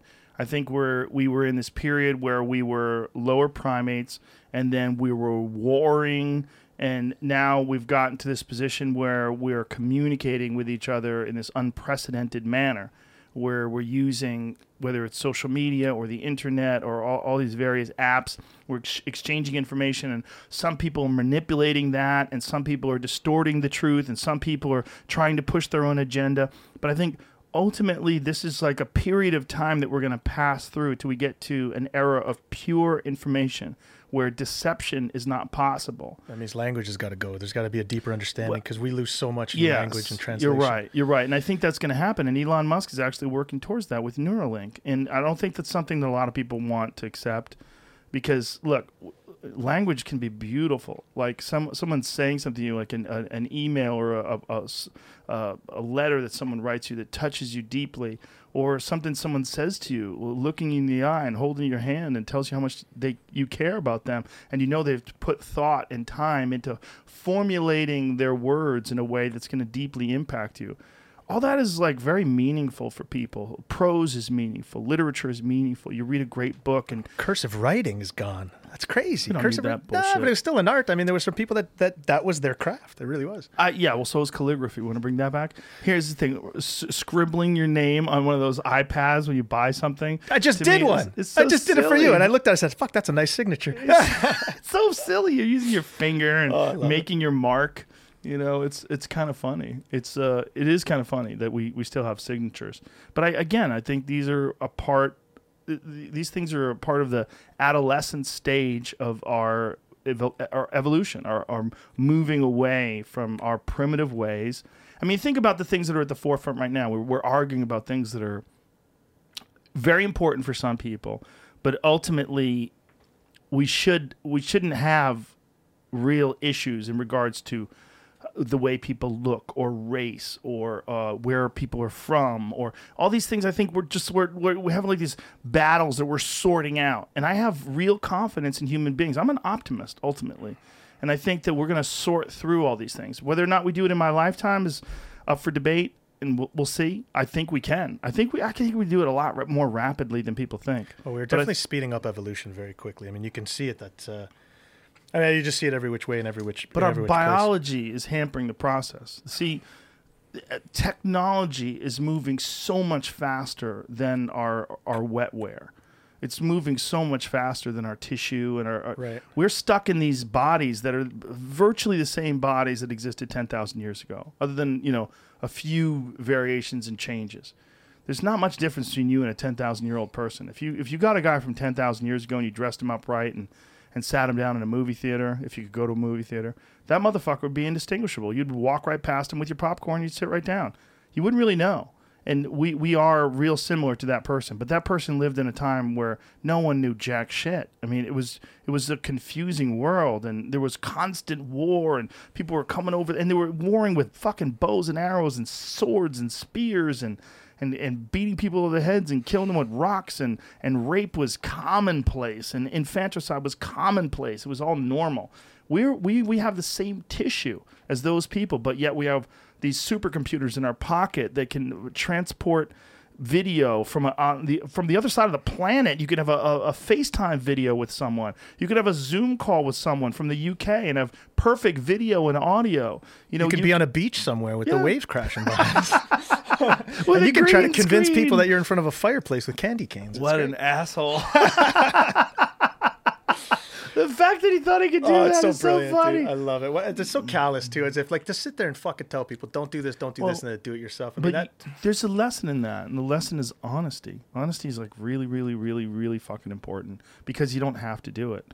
You don't have to be honest. So when someone is honest, it resonates with people very deeply. It's something that I try to be more than almost any. I try to be nice. That's number one. I always try to be nice. And sometimes I'm not. I try to be nice. Sometimes, you catch people in weird moods.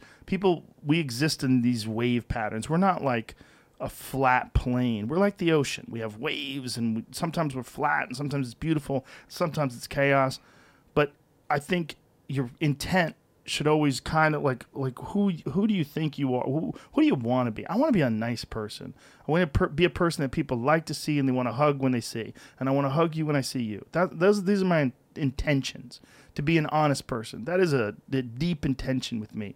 To recognize my own failings, to recognize my shortcomings, my failures, all those things are important. It's humility. So much to it. But there's also, it's like we all know that we're just human, and humans are just imperfect creatures. So when someone tries to, that's one of the problems we have with politicians. They're not talking like us. They're not talking like a person. They talk like something that's not real. Not relatable. That's the thing. Exactly. But it's this thing, they settle into this fucking top 40 radio DJ voice. And they put on this act. Yeah, they're not the humans that you think they are. They're the humans when they go home and they do their thing, but those are within walls that you don't see. Now, because that is all we know, this is the only reason, one of the big reasons why Trump was so successful, because he had a presentation that was different than what we were accustomed to. We were accustomed to standard political discussion, standard political talk, and he presented something differently. We're accustomed to this certain level of bullshit. And when something comes along and doesn't have that level of bullshit, we're like, oh, look at that. And more people than not recognize there's real problems in his presentation. There's real problems in what it represents. There's real problems with what it reinforces and who gets excited about it. And, you know, and when you're trying to win, you know, like he was, you tap into fear. You tap into the bad aspects of people's hopes and desires. But I think ultimately what resonates with people is authenticity. And there's not a lot of that out there, as weird as it seems. Because for the longest time, as humans, it didn't benefit you to be authentic. It benefited you to be a bullshit artist. Can I say that in many ways that people say, like, how the fuck can it be that me, some small town, like, let's just call it what it is, like, I shouldn't be here. How the fuck do you know and are friends with the likes of Joe Rogan? I say, I think the thing that Joe appreciates of me is that I'm not any of those things that you just said. Yeah. I am just that fucking guy. And I think that the gift of our friendship is such that you get to look at me and be like, I don't have to be friends with people that are something. I like this fucking guy. I like what he brings to the fucking table. Well, I don't think that much about like what a person is in, you know, I think about. I don't mean my level of judgment of any. I just think that what I think you get from me is that level of humanity from a level that, you know, my life is different than most people you have here. It just is, right? They have, the people that you typically have here are like, they have long reach and they have these. Not necessarily. I don't really have a typical person I have here, which is one of the reasons why the show's been successful. Well, I mean, I see the celebrities and shit. I mean, I'm sitting in a seat that Maynard Kanye was sitting in. I'm like, holy fuck, man, that's crazy. I mean, I'm trying to absorb a fart here. This is crazy. But they're not all, you know. I mean, I have different people on all the time. I think the beauty of not having a boss, not having a person who tells me who's going to be on, is that I can have whoever I want to be on. So I literally can have on, as long as they're willing, people that I want to talk to. Can I say that I think that that's the thing that people really appreciate about you the most, is that you're going about life the way you fucking want it, and you get it done the way you fucking choose. And there's nothing greater in life than grabbing it by the fucking balls and going for those reaches that you didn't imagine possible. And that's the thing that I want to talk to people about, when something was a dream first. Because this was a dream first, and here I am. But for me, this was never a dream. This is what's the most fucked up thing about it. I never had a dream that I was going to be a podcast.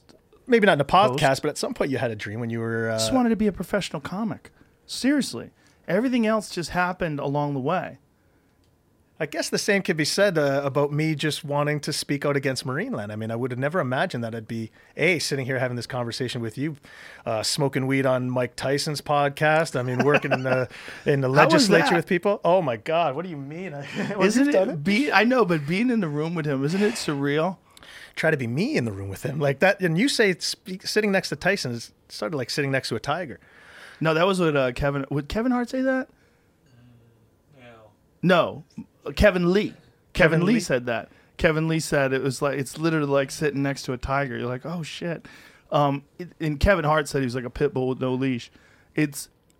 He was a hero of mine when I was a kid. I have a framed poster in a framed cover of Sports Illustrated in my office that Sports Illustrated recently was so nice to send me. Is that this one where you from just got the Kid glove up? Dynamite? Yeah, Kid Dynamite when he was 19 years old. Love it.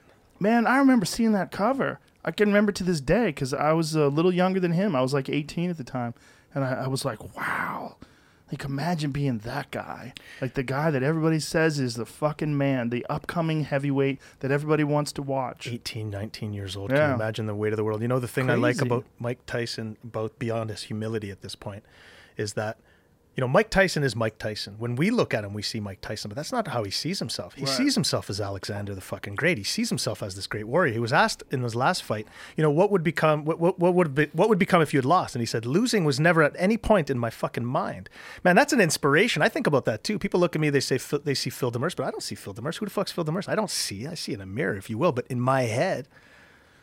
Now I'm looking to do. I don't want to attribute some of the things that I feel like, but yeah. In the strangest way, I feel like in order for me to dig to get that level of energy and when I have to convince myself or believe that I am something other than Phil Demers, you know? It's kind of a weird thing. It's in the same way that Mike Tyson has to look at and believe himself to be something greater. So what do you achieve think that. of yourself as like a champion for good or something like that? Like, how do you think of it? Well, there's a Neil Young song that's called Cortez the Killer, and they say he comes dancing across the water. What a killer. I like to think that I'm Cortez the Killer, but no, I don't know. I just, you know, in the same, in speaking of where it is that you ask that I get my energy from, I guess it's the thing that causes a lot of Phil fatigue for some, because they see this as something that is almost a sickness. How you use Phil fatigue as Well, this, it's like, real. condition. It's just real. I get it. I'm an asshole. I mean, I admit Talk it in the about podcast. it like it's herpes. Don't catch it, dude. Don't But it's catch it. No funny. antibiotics takes care of it. Maybe a little pot. But it's so funny how you have it as like this disease that you can have.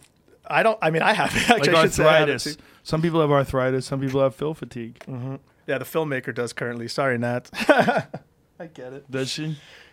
It's no easy. It's no picnic. Well, you have to be obsessed to be willing to go through the battle that you've gone through for so long, and that's how you get shit done. That's unfortunate. Like, you know, I was talking to a friend of mine recently about Michael Jordan's press conference when he was inducted into the Hall of Fame. And he's mad at all the sportscasters who said stupid shit about him, all the writers who were wrong. Like, this guy's literally the greatest basketball player of all time in human history. And he's getting recognized for that. And he's still like, man, fuck you and fuck you. Because I can't help myself either, dude. I get it. That's what it is, man. I think there's this mindset of achievement. And your mindset of achievement is based on fucking over marine land and closing down what you think is this unjust, insanely cruel institution and getting back your walrus. And this fucking mindset that's required to achieve something that most people... I mean, you talk about Phil fatigue. Just what about life fatigue, man? Life battle fatigue. People get that. In order to be able to be a person like you, to put this battle up for so long. I mean, I've known you for 8 fucking years, and you've been doing it longer than that. That's a long ass time. There's an argument that I've been fighting for. And again, I was deemed a problem employee before I left. I've been doing this for a decade now. That's fucking crazy, man. I can't even believe it. And you know, the first time we met, I was probably 60 pounds heavier. I was, And you attribute that to stress? Like, you're not like... No, I mean, yeah. So it's odd. I attribute it to my mindset, and I don't know that it's right or wrong. But again, I've been on my back for 3 months. You know, by all means, I should have gained some weight. It's as if I'd gained muscle somehow. So explain that to me. I don't know that I can, but I think that my level of anxiety and because I've been in fight of the fight or flight and flight, imagine, for so long, that just the enduring high energy stress has reduced my body and just left me super lean. And, I almost feel as though my mind is trying to turn me into a fighter. Like, it sounds crazy, but it's all I'm doing is fighting. I'm not... Well, your body probably doesn't understand why you're not fighting. Your body's probably like, this dude is so stressed out. He's going to go to war any second now. And I haven't punched anything yet. I get it. You know what I'm saying? Because in biological terms. Look, my veins are starting to pop out now. Like, it takes me nothing. I get goosebumps. Like, I start to ramp up. I get sweaty. Like, it's crazy. I do have a level of psyching myself up that is different than most. I was on a reality TV show called Wipeout Canada. It was similar to Wipeout, which is the one where you jump across the red balls and whatnot. The people that produced Fear Factor produced That's it. right. Matt So Kunitz. Yeah. Shout out to Matt. an Endemol. I think it was Endemol. Yeah. So I was on that show, and I won. And every person on that show, You won Wipeout? I won Wipeout. Yeah, Dude, congratulations. No, congratulate my lawyer. He got all the money. It was great. There was a time. Well, I just want to back up just real quick. What year was this? It's got to be 2010 or 11. It was right before I quit because I got the check. It was $50,000, which was tax free in Canada, and I lasted less than a year. Check deposited. Thank you, shit. Wipeout Canada 2011. Look at that. Holy fuck. Hey, you can dig deep. That's amazing. Like how you spelled check like a fucking communist. I'm a French dude. I can't get away from it.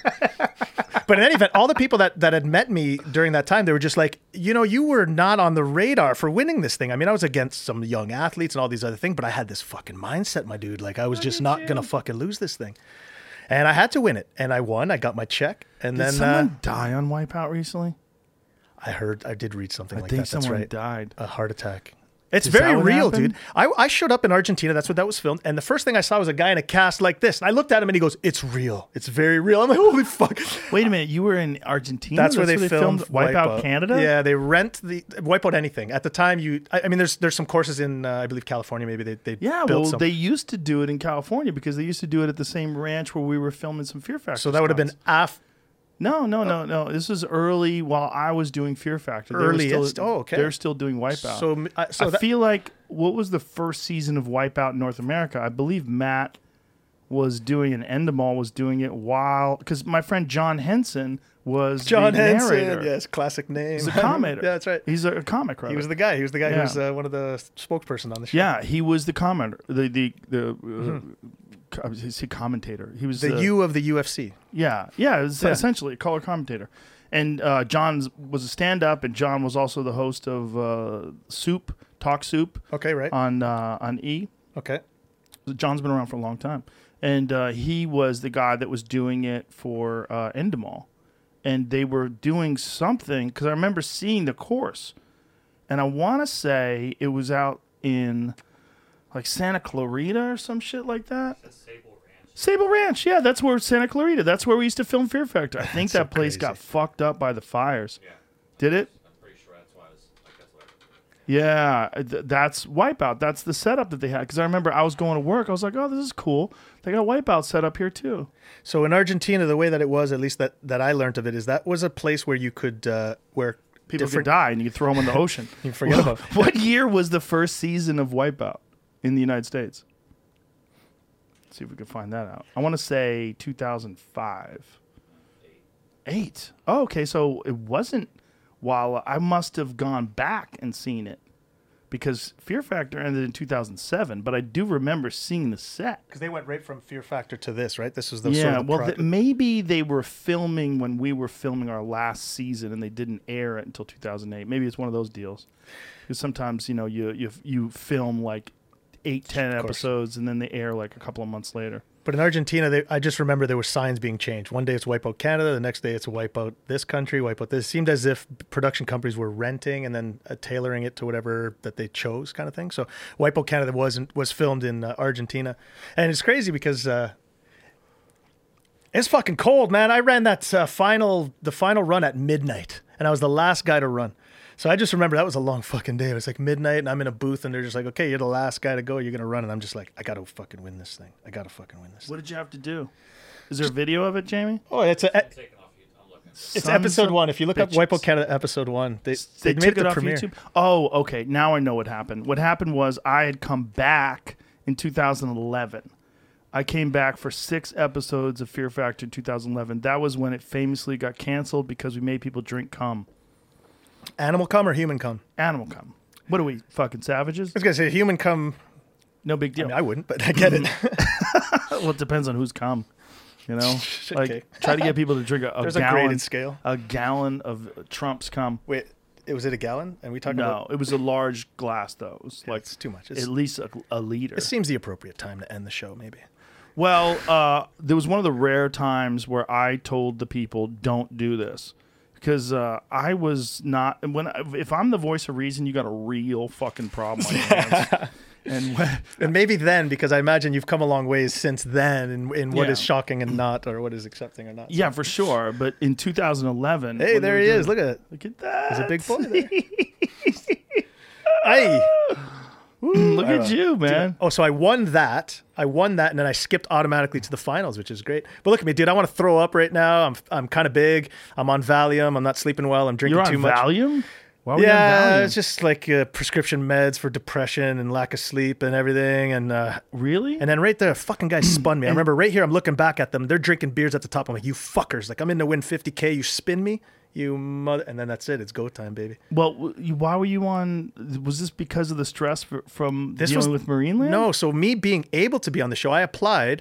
I woke up one morning hungover as shit, and I see I was watching Seinfeld, and then a commercial comes on and says, be on Wipeout. I knew I was going to be on. I was a walrus mom. How fucking tough is it going to be to get on this show? They had me on. I applied. They didn't even bother with an audition. They had me up there, and then I was in with. Why with didn't the they bother press. with an audition? I went to the audition, but they had me as already listed as on. So I was there to be a member of the press to just talk about the film. So I was on just by virtue of applying. This is wild. It's wild to watch. Is this show done? This show's done. Yeah, they still show. They things. should bring this bitch back. This is Dude, fun. right here, you wouldn't know it. I fucking hurt my back. I couldn't walk for weeks after this. Oh my God. And then right about here, I climbed the ladder. I'm in my head, I'm listening to Maynard going, keep going. And now I'm like, okay, I got to keep fucking going. I got to win this thing. And right here, I do what's called the double tramp. Untouched in all of Wipeout Canada. He did it. What do And you now, mean? No one does that. Everyone jumps very politely on one trampoline and then does the other one. Here, I inadvertently say, show me the money. I want to say, give me the money. Well, that's okay. Show me the money is like from the movie. I brush off the fucking sweat. I do my backflip. Oh, by the way, I briefly throw up underwater. Unshown. You'll see my look when this woman calls me the winner. You'll see the relief in my fucking head because this is beyond just winning. Who's the guy on the left? Is your competitor? He was a good dude. Yeah, he was a yogi out of BC. This dude should have mopped the floor with me, man. But I just dug deep, and that's what everyone said to me. They said, "You never struck us as the athlete. Where the fuck did that come from?" But less than 20 or maybe an hour before, I started doing this odd. Look at this. I'm fucking loving on everyone. It's obviously Canadian. Okay, I'll tell you another story. This is there was a time when I could never tell this, but I'm in the booth with the 4 other people that are supposed to run the finals. You know, the winner gets 50,000. I say to the 3 others, 10,000, 10,000, 10,000, 10,000. Winner gets 20. Let's fucking do it. Everyone Split it up. They look at each other. You know, we weren't allowed. I said, Right. we don't say anything. We wait a year. No one forgets. We cut each other our fucking checks. We all win. They said no. Fuck it. I got to win. Wow. You I did offer. That's a fact. Yeah, I Tried to cut it up. Yeah, I didn't want. I mean, 50,000 or nothing. I'll take 10. They do that in pool tournaments. Yeah. I imagine they do it in poker. I imagine they do it just about everywhere. Who wants to Yeah, suffer a they net cut loss? up the money. That's a big thing in pool tournaments. Yeah. It just seemed fair.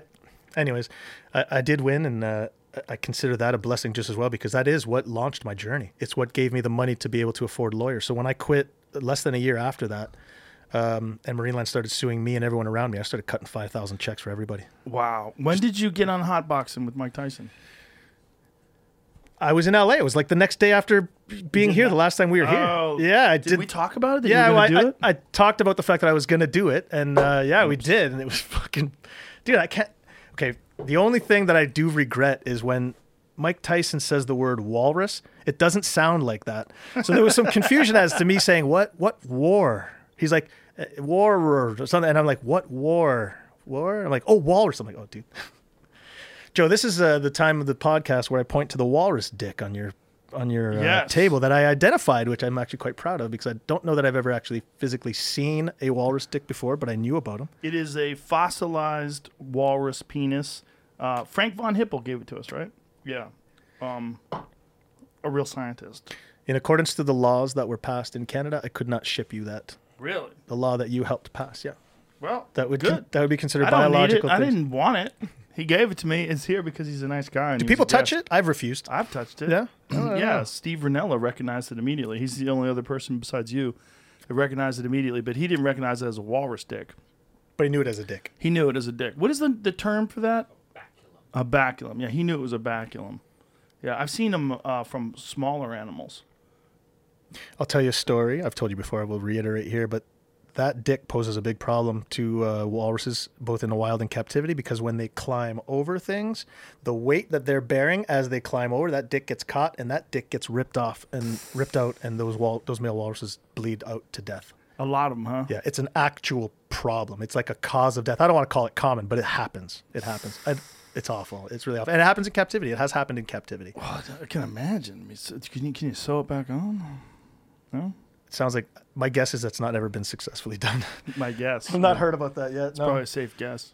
Yeah, it's a weird thing to have, right? But I'm glad human beings don't have bones for dicks, because we'd be fucking more than we are. Why do we call them boners John and not Bobbitt got his blooders? back, and so did the guy from Wu-Tang, remember? Say that again? John Bobbitt got his sewn back on, right? John Bobbitt. Bobbitt, Yeah, yeah. he got the top Oh, of his he got Remember his that guy dick. from Yeah. Wu-Tang we talked about? Oh, that's right. He got his sewn back on as yeah, well? I'm pretty sure. Yeah. The RZA talked about that, right? Yeah, he talked about the guy went crazy. Why did he go crazy again? Yeah. Something happened? I think humans call boners because they sound less gross than blooders. I get it. Well, because it seems like a bone. Like it gets hard like a bone when you're the appropriate person. You imagine, hey, you got a blooder? Yeah. So, but it seems no bone, but it does seem like a bone when it gets really hard. But we're lucky we don't have an actual bone, because there would be even more of us. I mean, we're already like rats on a sinking ship. There's 8 billion people. Imagine how many billions there would be if we had bones for dicks. it's evident that our overpopulation is becoming a problem. And, I don't know. I mean, I can't know the answer, of course, but what the fuck becomes of this world if we just keep going down the road of overpopulating? It's weird. I had Matthew Iglesias on the podcast, who was a founder of Vox, and I don't think he made a particularly compelling argument for it, but he wrote a book about 1 billion Americans. And his idea is that in order for America to stay successful and competitive, and for us to get over our problems, we actually need more people. The same would be said about Canada. I mean, just by virtue of employment and everything, we need immigration. We're a small place. It's kind of a crazy thing to think about, but the economy needs more people. But should we be basing everything we need on the fucking economy? But that seems to be the argument. Yeah, but the Canada argument is different, because first of all, Canada only has 20 million people. There's less people in California than there is in Canada. There's less people in Los Angeles, most likely, if you counted all the illegals, than there is in Canada. Canada's a different animal, but Canada leads the world in, first of all, they legalize marijuana nationwide. Thank you. Salute to Canada. As My much other as I fight. pick on Justin Trudeau of Dude. being too handsome to run a country, he is. I salute the fact that they pulled that off, and then the fact that they've also banned dolphin, orca, and porpoise captivity. They're ahead of us morally in that way, I think, and also righteously. Like the idea that you could put someone in a fucking cage. And there's people in the cages right now in America that were locked up for nonviolent drug offenses. Yeah. Look, that is a type of slavery. I really do believe it is. I think there's a real argument that what we're doing right now with the amount of people that are in prison in this country is fucking insane. They're making money, not the prisoners, but Yeah. there's a whole complex that is making money off that. It's We're so using fucked, man. human beings Awful, like awful. batteries. They're like batteries to generate income. They're batteries to generate currency. And the fight that those individuals have to try to endure to even get that freedom is, I can't imagine the exasperation of being somewhere. I mean, it's similar to captivity. You think about it. You're in a place you just shouldn't be. It's just not justified for a crime. Well, look, I do think we have to protect society from murderers and rapists, from people that want to kill people and rape people and victimize people. I think there's a difference there, but there's no real indication that there's any actual effort that's put into rehabilitating people, or how you could rehabilitate people. But incarcerating someone for smoking or It's pot fucking and shit, nonsense. it's too much. I mean, There's a lot of shit. Well, there's also a good argument for people like Bernie Madoff. Maybe that motherfucker should be in jail. People that have ruined people's lives and taken away all people's savings. I mean, maybe protecting society from someone like that and incarcerating someone like that is... Oh, that would be so nice if I made that. You're not a basketball player. It's okay. Dude, you I'm coulda terrible. You should have kicked that thing. I It went play right in. horse with my kids. My daughter's 10. She beat me at horse. I'm fucking awful at basketball. Can I ask you a question about the documentary and whether or not it would be children appropriate? What are your thoughts on that? I know your kids, they like the dolphins. They had a pretty... Yeah, I would show my kids that. I was curious about that because I was even almost had a mind to say maybe your kid could watch or your kids could. I don't know. I didn't want to. I just don't know. Yeah, no, 100%. They should see it. People should see it. Children should see it. They should know how awful it is. You know, like I said, my kids like the zoo. They liked it when they were little babies. They liked the zoo because, you know, you would see an animal that, you know, they couldn't believe. Like, kids see a photo of an animal and they have this idea of what an animal is, but then all of a sudden a rhino's in front of you, like, you know, see a little 2-year-old that's in your arms and they're freaking out. It's fun. But I did feel guilty supporting those things. But there's also a thing that, like, they do in some ways protect populations of these animals from extinction, because, you know, these animals, there are animals that are in captivity that are extremely endangered in the wild. Well, and that's a weird thing about Texas too. We'll get back to freedom, right? There's an animal called an oryx. In the wild, oryxes are virtually extinct. In Texas, you can hunt them.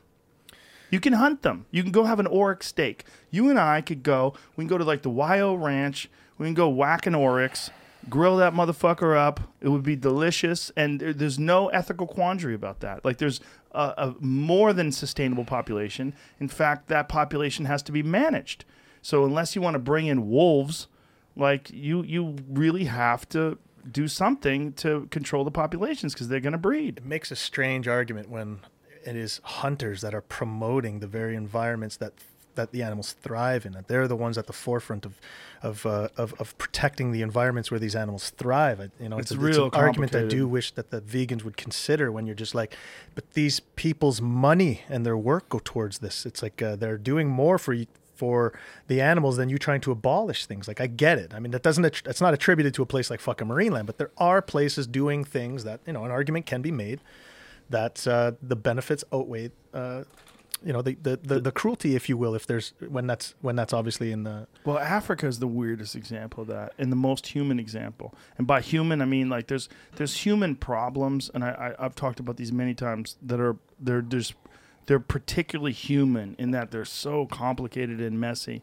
And one of them is wildlife in Africa, because wildlife in Africa, there's, at least pre-COVID and Cecil the lion.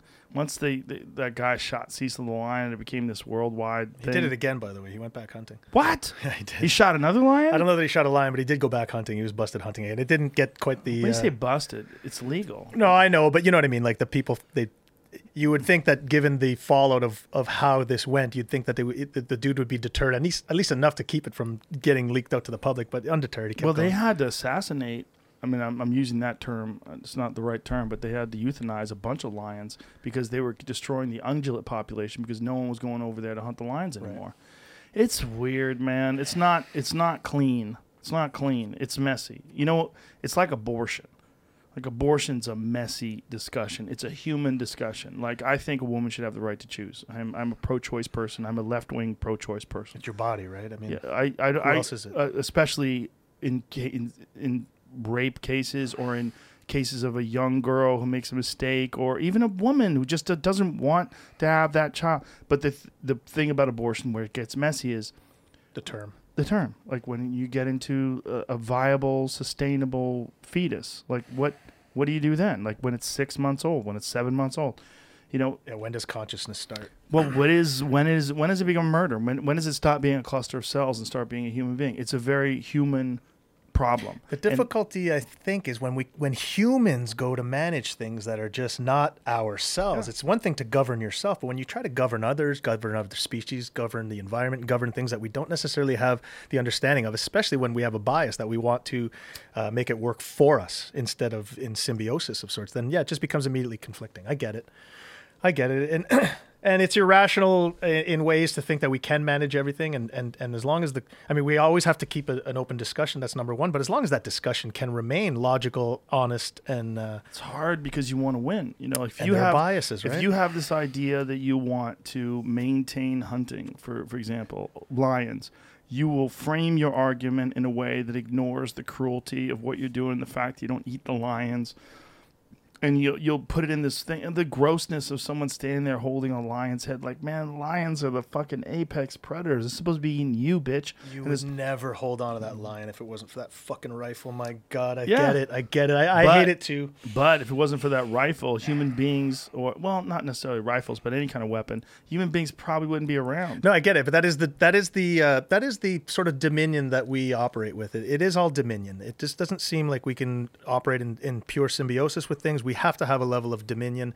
We have to have a level of judgment, of bias, of everything. It's like without it, it's almost as if it identifies humans, right? We attribute ourselves as, like, I can say, like someone may say, I am a hunter. And then by virtue of being a hunter, you put yourself in a box, and then you're only allowed to think so much. It becomes difficult to maintain a earnest, genuine speaker and an absorber of all information without bias. I get it. And especially when you start having more than 2 people in a room, 3 and 4 people and stuff, it just becomes conflicting. Humans, Yeah. I don't know that we were meant to govern the earth. I don't think we are. I mean, look at the job we're doing. We're not doing so great. The planet is sneezing us off in a bunch of places right now. Like, Well, the best example of humans, maybe the best example of humans would be the best thing to govern the earth, because you don't want chimps governing the earth. Those motherfuckers be running around ripping dicks and biting fingers but off. not politicians. You don't want lions to govern the earth, because they'd be running around killing other lions' babies, because that's what they do. You know, it's complicated, man. But there's a natural balance. We throw everything out of balance when we try too hard to govern. But we're the natural balance too. We're the weird things with opposable thumbs that have figured out guns and nuclear weapons. There's balance in that, because we're the easiest to kill. I mean, human beings, you can get killed by a small dog. You know, like a small dog. If you're in the room, I'm a mailman, dude. Don't say that. if you're in the room with a 50-pound pit bull, the odds of you being able to kill that thing are almost zero. Let me ask you this. Have you ever seen a cat actually become so aggressive that what happens is it's called, in a lot of times, if you have a pet cat, they have what's called displaced aggression, where they go fucking crazy. I've watched cats. I've seen the aftermath of a cat attacking someone. It was so relentless. It was such a bloodbath, such a beating. When she finally got that cat locked up in the bathroom, she had been cut so fucking bad up in, like, to the point where she'd been bleeding a lot. She had scratched. This cat had climbed her, and there was no getting it off. And I had a cat who one time was spooked at the window. I don't know what the fuck happened. Something happened, and he went crazy. And he was attacking me. He was attacking my other cat, and nothing I could do. I had to punt him into the fucking room and shut the door. Like, dude, no, I didn't punt him. Just don't fucking. I'm just saying, I had to not be the caring, hugging. I had to get the fucking here, calm your ass down. When he got out of that, he was back to being a normal cat. But in that moment, he was viciously dangerous, man. And I'm at almost 200 pounds. I was scared shitless of a what? 6-pound fucking animal, 7-10-pound animal. Yeah. Like, holy shit, man! But They're wild animals. I mean, they're not wild, but they're animals. you ever see the video of that cat that climbs that guy's wraps around his leg and bites him? Dude, and you hear his screech. I'd rather get bitten by an orca. I hate to say it. That's crazy. Man. No, you wouldn't. We're just soft. I had a feral cat for a while. Yeah, I had a cat that my friend Lainey, she and her boyfriend had rescued a bunch of kittens that were underneath this house. This cat was little, man. It was probably 2 months old when I got it, and it was ferocious, like hissing and sputtering. I locked myself in a bedroom for several days just trying to get this cat to accept me. That must have been some experiment, eh? I mean, shit. Well, I was single. I was 26. All right. Ish, somewhere around there. Everyone wants a 27. cat at home to bring the ladies to. No, it wasn't even that, man. I had cats already. I like animals, man. I've always had a thing for animals. And this cat, I didn't know what I was taking on. I had never had a feral animal before, but I had to get this thing to like me. And so this is what was crazy about it. It was so feral. I mean, it was wild. So if I was petting it, it would be purring, and I mean purring like no kitten purrs, like in your arms, like so happy. But then I would put it down, it would go, and it would climb the walls and fucking just go nuts. And then I realized that what I had to do was get this thing, and it never accepted anybody but me its whole life. For the rest of its so life. Strange. At a 2-month-old, you think that's something that could, I mean, she's already set in her ways. No. It was he. He had been established. His name was Jack Dempsey. That's what I named him. He was he was a fucking hobo. He was a wild cat, but he was my buddy. Like he and I had an understanding. But even he would hiss at me sometimes, but I could still pick him up. I was the only one that could pick him up. I could pick him up, and he would start purring because he knew I'd never been cruel to him. I'd always protected him. But it was a weird thing. So I just brought a bunch of books, and I had a mattress and a spare bedroom in this house that I was renting. I was renting a house when I was probably 28 at the time. Man, you went for it. That's crazy. That's a hell of a commitment. I sat in that room for several days, just me, but I didn't have a fucking life, man. I didn't have it must any have been quite friends. zen even. I mean, this is like, it sounds crazy, but that might be a hell of an endeavor. I know it sounds like nothing, but lock yourself in a room with a feral animal. You got a lot of work ahead of you. There's going to be a level of zen that you are like, the smallest progress is going to be the hugest thing. I mean, especially for the witness, right? Especially if you're the one doing it. It was the perfect time for me to do something like that because I didn't have a family. I didn't have a life necessarily. I was doing some acting and doing some stand-up. So, and this was during the off time. Like we were down for the season, so I had like months of time off. So basically, I just had to go to the Comedy Store at night. That's all I had to do. And so I was hanging out with this fucking cat many days in a row, just me and this cat in a room. I put the litter box in the room. I put the food in the room. I put the water in the room, and I put a stack of books on a mattress, and I just hung out with this fucking cat. Can I ask, did the hissing go away? Yeah, eventually. Yeah. But he would hiss at me sometimes for no reason. He'd just look at me. But it wasn't a hiss like, hey, fuck you. It was just like, I'm crazy. Yeah, it's just like he was crazy. He was raised crazy. Feral animals are so different, man. We have this idea of animals. People say, I love animals. But what they love is domesticated animals that love you back. Like, I have the most domesticated dog you can get. I have a golden retriever. I love your dog. He's the sweetest. Marshall. I should have brought him in here. Oh, dude, I would have thrown it out there. I love that dog.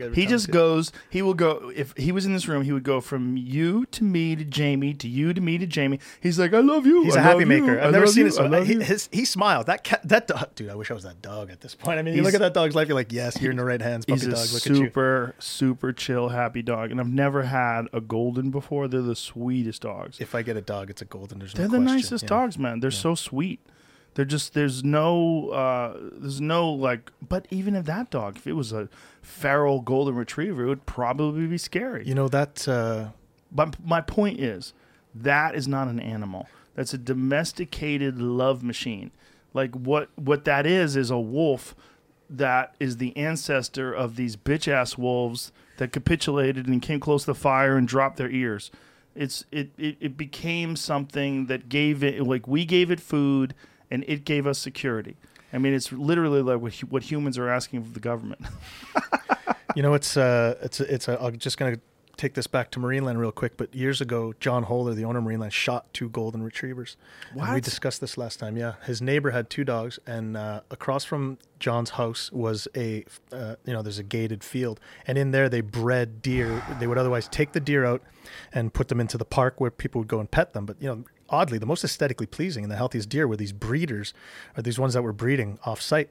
Well, one day the gate was open and these 2 Labradors run in, and they're not doing anything. They're not actually harming the animals. What they're doing is running up and down the fence and whatnot. But the then land animal supervisor called John Holder and said, hey, the neighbor's dogs are back again. It wasn't the first time. And he said, do you want me to call the OSPCA? And he said, no, I'll take care of this. And I was just walking into work at the time. I heard 2 gunshots go off. And then the vet got a call. And I was in the room for the call. And John shot the 2 dogs, took the collars off, and instructed the supervisor to bury him. Jesus Christ. Just to offer a perspective of what owned the dogs. It was a neighbor who was threatened to be sued, so she didn't really want to talk too much. She did ask that the remains be brought back to her. She's like, I'd like the remains. I'd like this to be done. But I think that she was really scared, as you can imagine.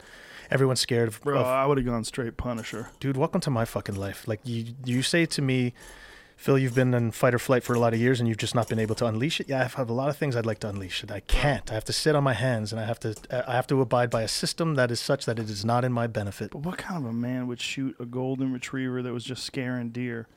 What you need to do is figure out a way to get that lady to not make her dog scare the deer. But a golden's not going to hurt a deer.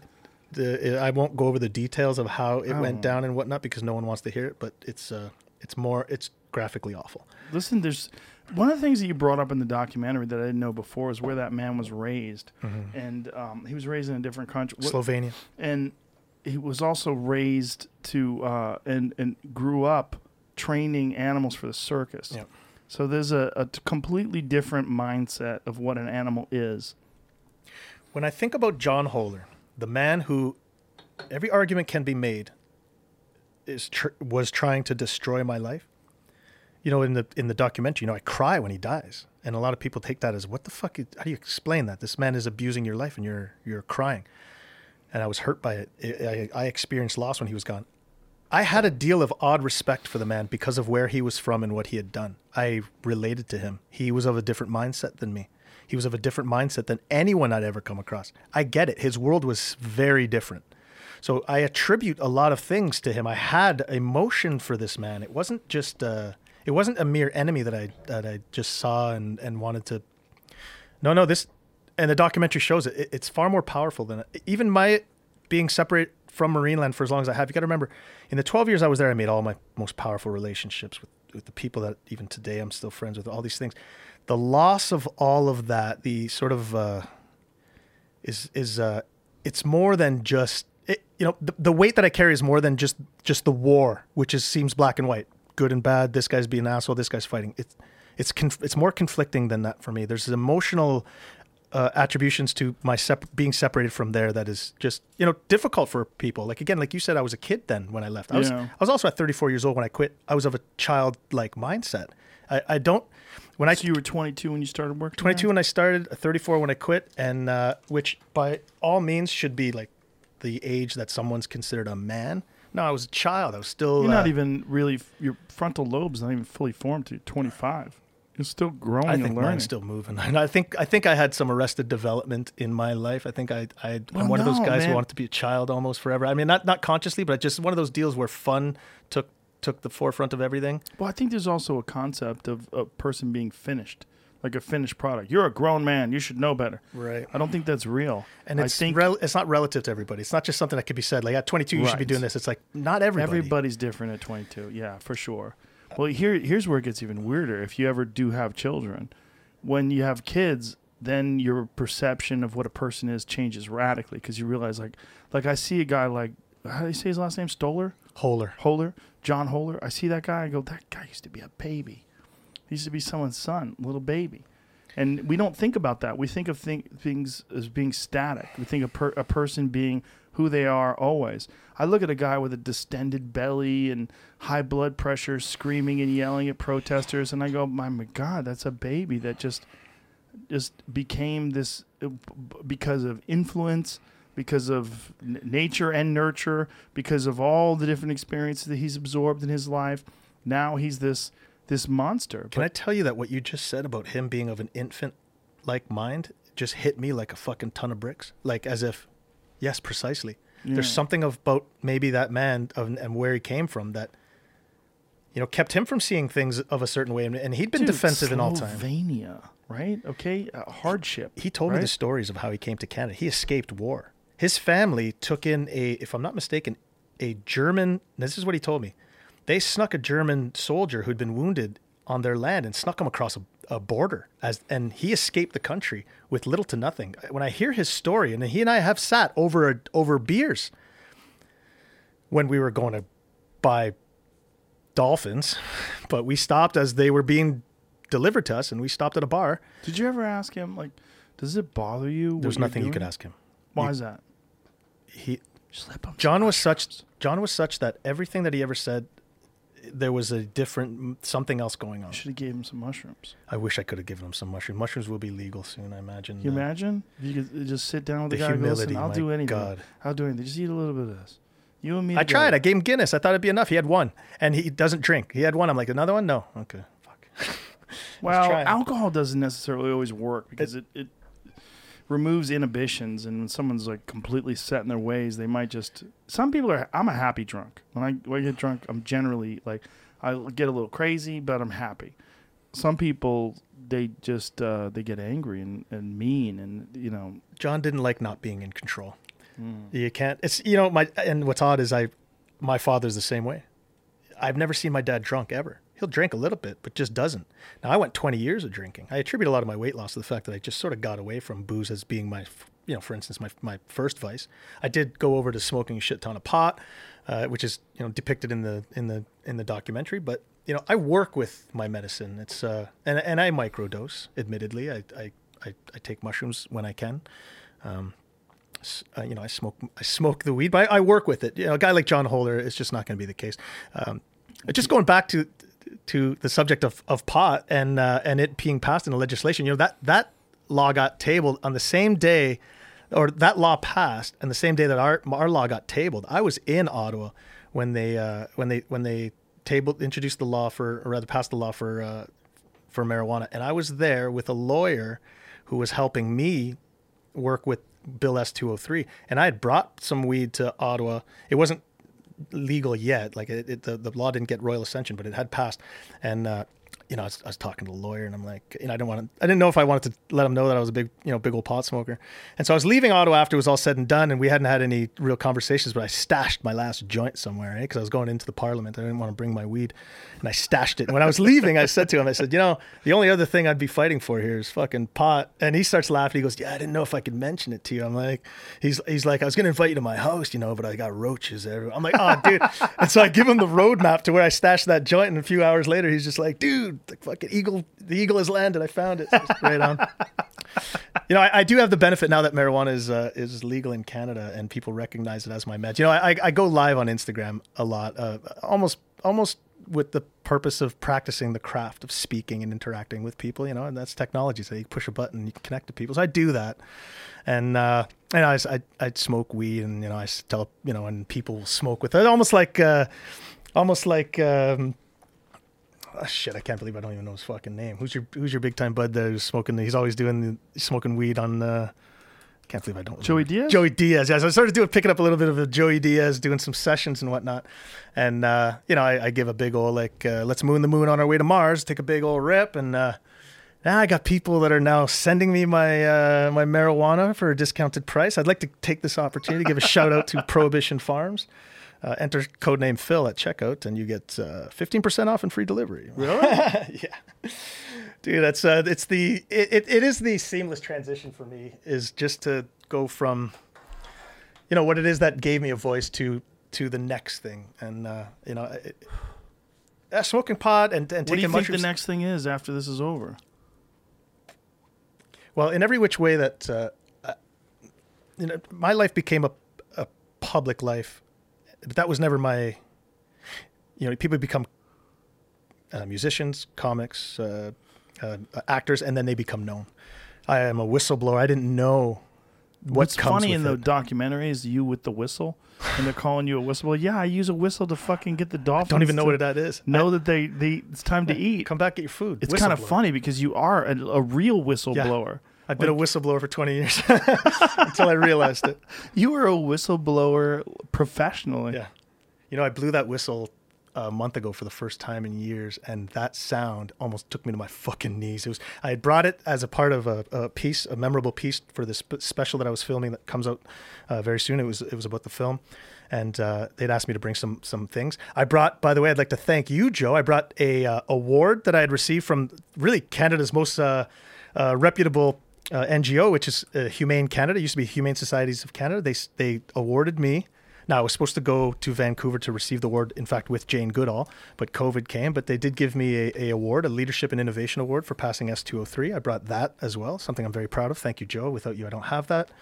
And then I brought my whistle, and then they said, oh, cool, whistle. They're like, blow it. And I stood like this, staring down this whistle like, hey, I haven't done this in a while. Was it your whistle? Oh, it was my whistle. Yeah, it's still caked in fish sauce. It stinks. It's gross. I put my mouth on that fucking piece, and I gave it a blow, and man, it almost took me down. I haven't heard that sound in so long, and you can imagine that. And I started to think, like, only a few times prior to this last whistle would have been a decade ago, and I would have been blowing it for a dolphin to come back and get your fish. It was just, it's crazy to put myself in the mindset of what time had passed and everything that happened, and to hear that sound again was quite surreal. It was weird. Isn't it weird how there's things that you can see or hear, or they just bring you, like songs they bring you back. Smells, everything. Yeah. Oh, dude, and I'm guilty of that because I just go deep with experiences. You know, I am such a person that I do value the deepest relationships, and there's something about life that I want the richest of experiences, and it might make me fucking annoying, and because I'm always trying to reach a little deeper, a little higher, but. Man, sitting across from you, enjoying a fucking cigar and a beer, smoking weed with Mike Tyson, all the things that I do, man, it's because I don't want to be on the fucking couch just sitting there doing fuck all. Man, there's an entire world out there that if you dream it up, man, you can live it. It can be. I am a living example of what sticking to your fucking dreams can do. And despite the fact that my dreams are different than most, I mean, it is what it is. I still have a leg in this fight. Yeah. I couldn't have that without intense visualization and a belief system.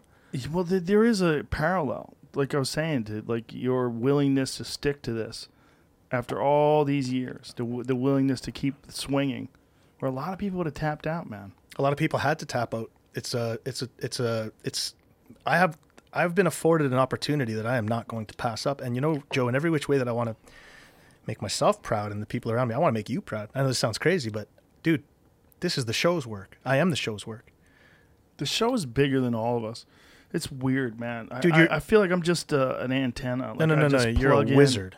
You change the world on the end of your fucking phone. You change the world with the voices that get communicated through this thing. It's not I know what you're smoke. saying, but I'm telling you, man. I'm just being honest from my own personal perspective. I just show up. It's a weird thing, man. It's That's like what becomes when your calling calls you. That's what becomes. It's sort of like me. I just show up. This thing made me. I didn't make it. It made me. It's made me who I am. It's changed me. If you go back and listen to my perspective from 2009 to my perspective in 2021, I'm a different person. And it's not just because of life experiences. It's directly related to the conversations I've had on this podcast and my thinking of it. The pros, the cons, the criticisms, the praise, the life-affirming experiences, the deep, profound moments that I've had with people. Anyone who's watched the show knows when that change happened for you. It did. It was evident. It just went from a little bit more on the cucka-pee-pee side and just like, we don't know what we're doing. It's fun. And then you had someone on there who's just like, holy shit. And then you just watch your brain go. And then, man, there's just nothing like standing in front of your processing brain. You saw the reaches of this thing and you saw that, okay, this is more than... I tell you exactly when I realized something was going on. I was on stage doing stand-up in Chicago. I was at the Chicago Theater. I don't remember what year it was. I think it was like 2011 or something like that. And the show was sold out. It's a packed house. It was 3,700 people. And I had a bit. And in the bit, I was asked a question because it was about something that happened on the podcast. And I said, how many of you guys listen to the podcast? And I expected it to be like a few people. And it was, yeah. Aye. And... to this day, I remember that moment. I remember going, oh, shit. Because to be able to do what I do, I have to kind of block out what's happening. I have to a lot of responsibility, I have to block that out, too. I have to block out the numbers. I get it. That's got to be it's got to be a little bit intimidating. I know that just by virtue of being here, I'm worried that if I say the wrong thing, that even I don't understand that I've said, that someone else can misconstrue, I can be in a lot of trouble. You're a very famous person. You are under the fucking radar, and I will say that I've watched for too long that there's been an almost takedown fucking effort for you for a while there. Well, it's natural. It's natural to want to take someone down. They build you up to take you down, man. It's just the way it is. But it's not even that they build you up. It's just natural to see someone achieving something that's really like it's not natural. Well, what you're doing is you're challenging the establishment. But it's also that, but it's also someone that it's getting a disproportionate amount of attention. It makes you a threat. But it's not even just that you're a threat. You become a target because all these people are paying attention. Why are you paying attention to this fucking idiot? I'm with you. If you want to say why you pay attention to this idiot, I'm on your side. I don't think understand CNN it. and everyone wants your views? Everyone looks to you as what is he doing and how can we stop that and incorporate it? You did something that was you pioneered a thing that broke beyond the control. And you did it under the radar before anyone could even know that it happened. It's kind of like Bitcoin. And Bitcoin started out as what it was. And Bitcoin's rise is something that is no longer something that can be ignored. And it happened before anyone could stop it. And now it's gone too fucking big. It just is what it is. And on that note, I just want to say, Joe, in every which way that I do this, I want to recommend a guest. I think it's time, especially with Bitcoin in the way that it's going. You know, a guy like me, I don't have the chance. Much of the sacrifice in what I did is that I'm not going to have a retirement. My ugliest years are ahead of me. I don't want to What are think you about talking that. about? Stop talking Dude, shit. I haven't got a profession. What are you talking about? Stop. I got years ahead. I get it, but You'll be fine. I mean, that's what you think. That's what you, I not know you think. you'll be It's fine. it's what you want to. But You'll be fine. whereas other people have that, I don't. So I have been consciously trying to buy Bitcoin. I've been trying to learn about Bitcoin and whatnot. And you know, it is truly a rare, and it is a thing that is offering opportunity to people like me for general wealth or for generational wealth and everything. And anyways, I just think right now with Bitcoin having repeated over and over and over new all-time highs, you got to have Anthony Pompliano on the show. Pomp. Do you know who Pomp is? No. Pomp is the guy who is every morning writing to institutions. Hold, please. Jamie. Look up Pomp. I did actually. He's got a quite a Jamie popular. just went like this. Do you know Pomp? Are you into Bitcoin? Yeah, he knows Pomp. Yeah, Pomp's the guy. It You would not be buying it, Jamie? Jamie's not buying it. Bitcoin. No. Pomp. Got to No, have Pomp. he's not buying Got it. to have Pomp. Why- Pomp is the guy Is he who your is friend? No, Pomp is a guy that I listen to, and it's just over time everything just makes sense. And he's also the guy who, you know, he's a founder of a fund. He's actually at forefront of a lot of the different technological things. I mean, I'm invested, if you will, mind you, in the ability that I can on a thing called BlockFi. It's you know, Bitcoin is really revolutionizing finances in ways that is just I've had not something you want to. Andreas Antonopoulos on a couple Yeah, of times. he is the only thing about him and He's I Bitcoin love him. Jesus. He's Bitcoin. He doesn't like that term. He's because not Bitcoin Jesus. Yeah, I was gonna killed. say Bitcoin Moses. Yeah. Okay, Yeah, he likes. but that it's better. difficult for people to relate necessarily with him because he almost is a Bitcoin in just the way that he speaks. Right, he's very technical and Yeah, well, he's definitely a robot. and he's done it from day one. I mean, that guy is Yeah. in every which way is to be attributed he for the makes success of all Bitcoin. of his income. He pays all of Exactly. his bills. And- He does everything. And there was a Bitcoin. time where people realized that he wasn't rich. You know, his story is crazy. He actually endured a sickness of a family and everything, and he'd been working so hard with Bitcoin, and he was never rich from it. And then when it came out, because something had happened on Reddit where he was being called out because he wasn't rich. You know, you'd think that the man would Wait a have. minute. Wait a minute. You get called out for not being rich? You get called out if you're that guy who's just not rich. But the circumstances of his situation was such that he just couldn't. He was giving Bitcoin away. He was operating with Bitcoin and everything. He did everything to help progress and advance the adoption. But he himself wasn't really reaping the benefits of it in the ways that the people that he was helping. And so what happened is that became common knowledge, and people started donating, and he received millions of dollars in Bitcoin. No, I know about all that. Yeah, it's great. It's a wonderful thing. In fact, in all the communities that I've come across, the most generous that I've ever met is that Bitcoin community. I mean, there was a while during the last bull run where there was a fund that was funding a bunch of good things. And anyway, I do just love it. I know Peter Schiff, who's a friend of the show and is on here all the time. He and Pomp are always head to head. And I think, and I'm only one person, it would be just a brilliant thing to have the two so that they can finally have this conversation, because there's got to be some common ground that can be found, and none of it's going to be done over Twitter wars. So I just think Pomp would be a great, and in my small way, that's me pushing Bitcoin, because not everyone gets the luxury of sitting at this microphone. So if I can help its adoption, even a 0.1%, then fuck it, I'll take it. It's interesting where it's going. Like, I wonder, like, is it possible for there to be one form of currency that is like Bitcoin, or is there going to be a bunch of different other currencies, like different other cryptocurrencies? There will, but they'll all have different attributions. So like Bitcoin will be the one that you draw from your savings, if you will. Like that is technically the goal. It is your savings account, if you will. And then thereafter, you'll independently buy different coins for different functions. I mean, I see a time, like I work for Canada Post. I see a time when stamps don't exist. You buy, and this might be a strange example, but you buy a Canada Post token, and then you attribute that token via however to an envelope, and then you send it. Like the idea of paper stickers and everything. So you'll use your Bitcoin to transfer money to other currencies that have different case uses and then go from there. But the Bitcoin always remains king.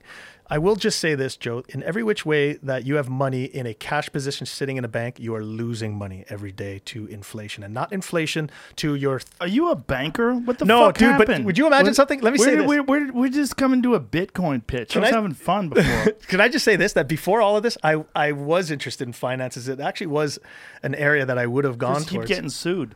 And then all of that comes. But The Jane Goodall thing is interesting. You almost had an opportunity to Receive an award. somebody reached out to try to get Jane Goodall on the podcast too, and I'm kicking myself that I never did it. Do it. It's not too late.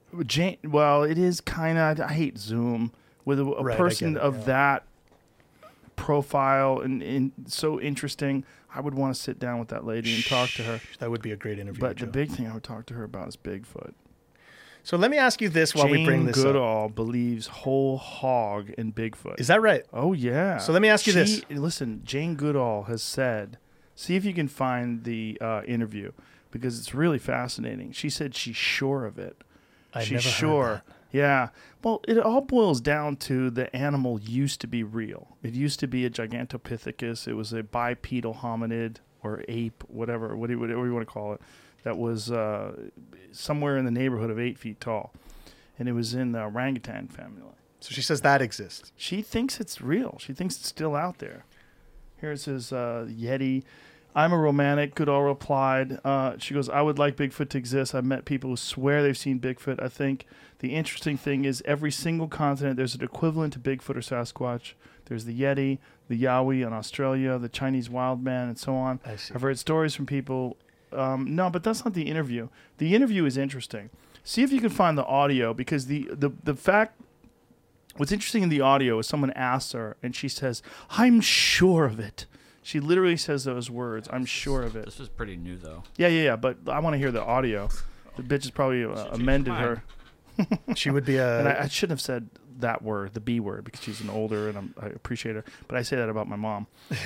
So It's a term of endearment amongst comedians it's fair. in particular. It's fair. I love that lady. I think what she's done to sort of elevate understanding about primates is pretty spectacular. I'd mentioned it on the last show, but Ingrid Visser is a wild orca specialist in New Zealand. I've had she rescues wild orcas all the time. She swims with them. Rescues wild orcas. How does she rescue them? She is the rescue of wild orcas in New Zealand. Rescue them from... They get beached. Oh, I see. Quite often. In fact, one of my friends who was in the military, Matt Harris, he was in New Zealand when an orca beached itself, and they were called. They were doing some practices on the beach, and they were called. And next thing you know, my friend who's from Welland is actually with Ingrid in a photograph at the tail. My childhood friend, I fucking knew this guy since I was 5 years old. At the tail of an orca, and there's Ingrid, the fucking world's foremost specialist of wild orcas. And dude, do orcas kill walruses? Sure. Yeah, Isn't transients would. They're multiple. They're two different types of orcas. There's one that is now being called Biggs, who's named after the scientist who named the species of orcas, but they're called transients. They're the ones that feed on mammals. And then there's the resident orcas. They're the ones that you're familiar with in the Northwest Pacific that eat the Chinook salmon. That's an issue because It's an issue. they won't eat mammals and they're starving to death. Although there was some successful births this year, so there's reason for optimism. Whereas in years past, there was orcas that were born dead, and there was obviously you can see that they were becoming a little bit emaciated and whatnot. I mean, I don't want to sit here and declare that this is behind us, but there were some successful births this year, so there's reason to be.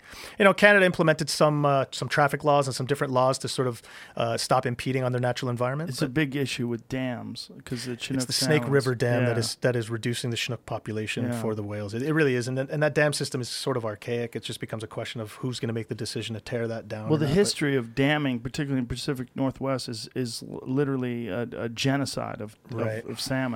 Do you have the audio? Yes. I will. It's from 2002. That's fine. 18 years older. I don't give a fuck. Play it.